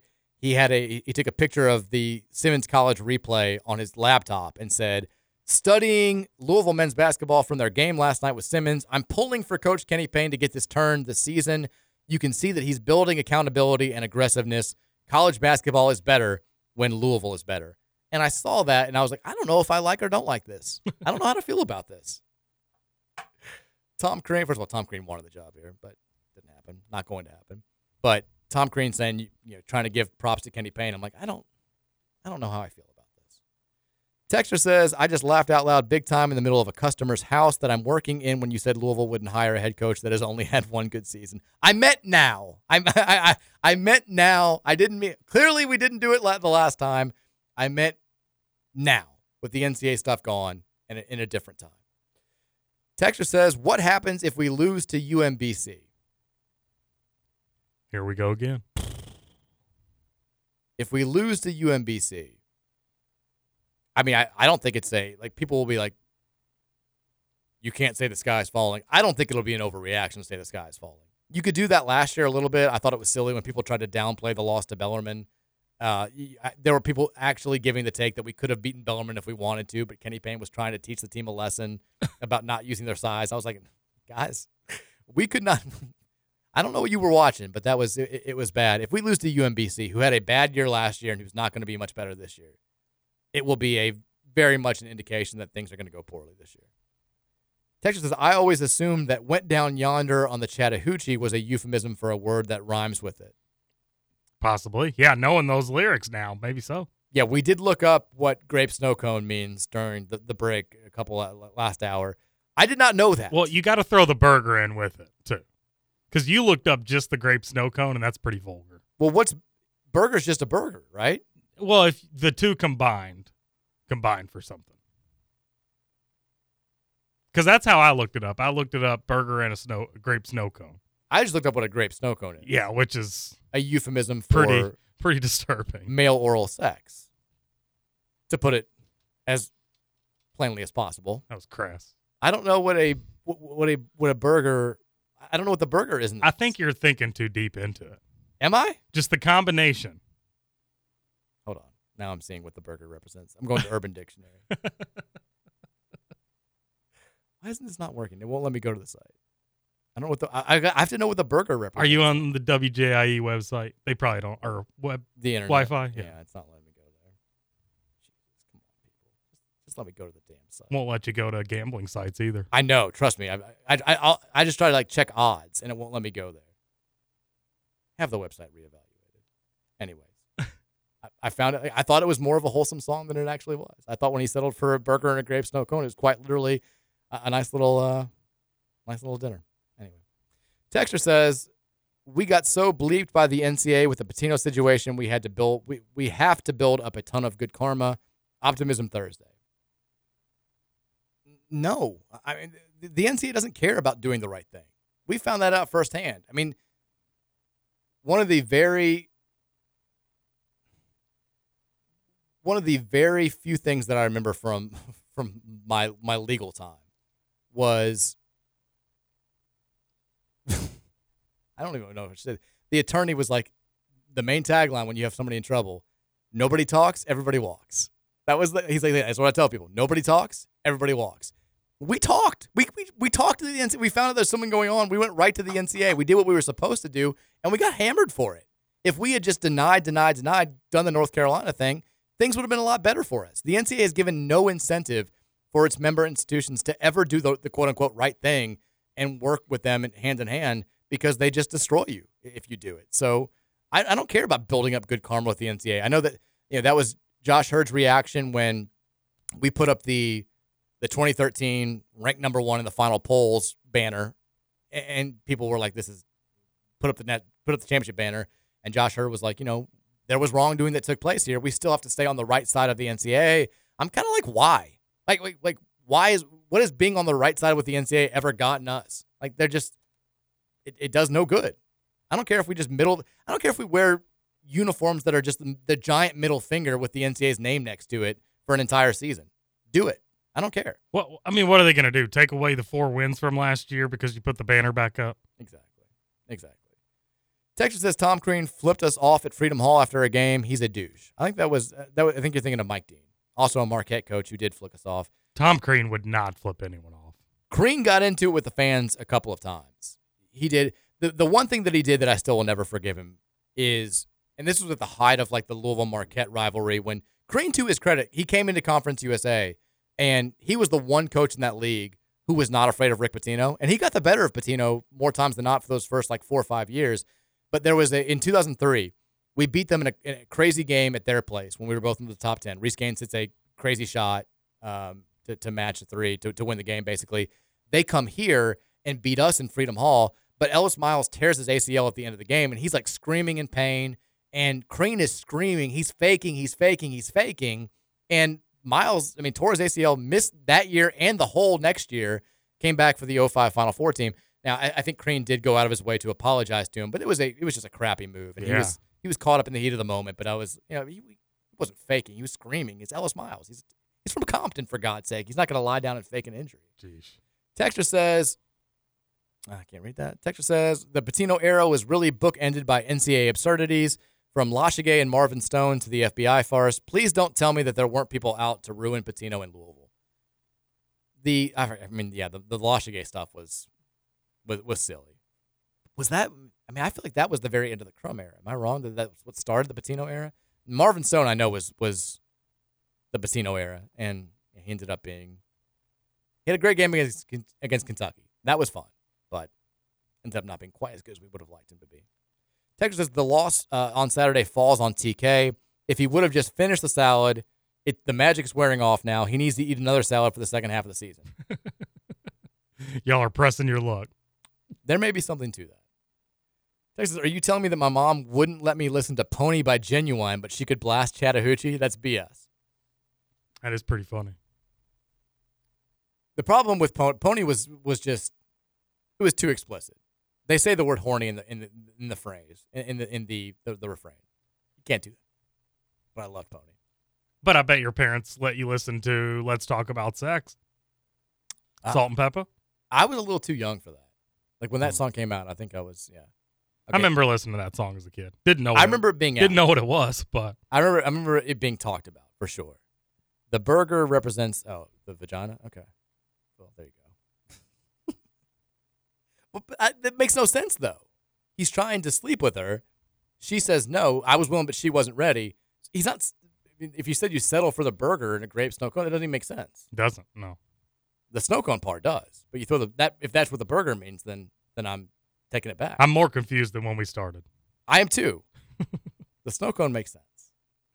Texture says, this is a long text. Besides the obvious gaffe in the post game, I think last night's presser for KP was one of his best. I agree. He actually broke down some of the things and gave us more than normal. He was very hard on BHH and to a lesser extent Manny, saying that they should be dominating and that needs to happen early.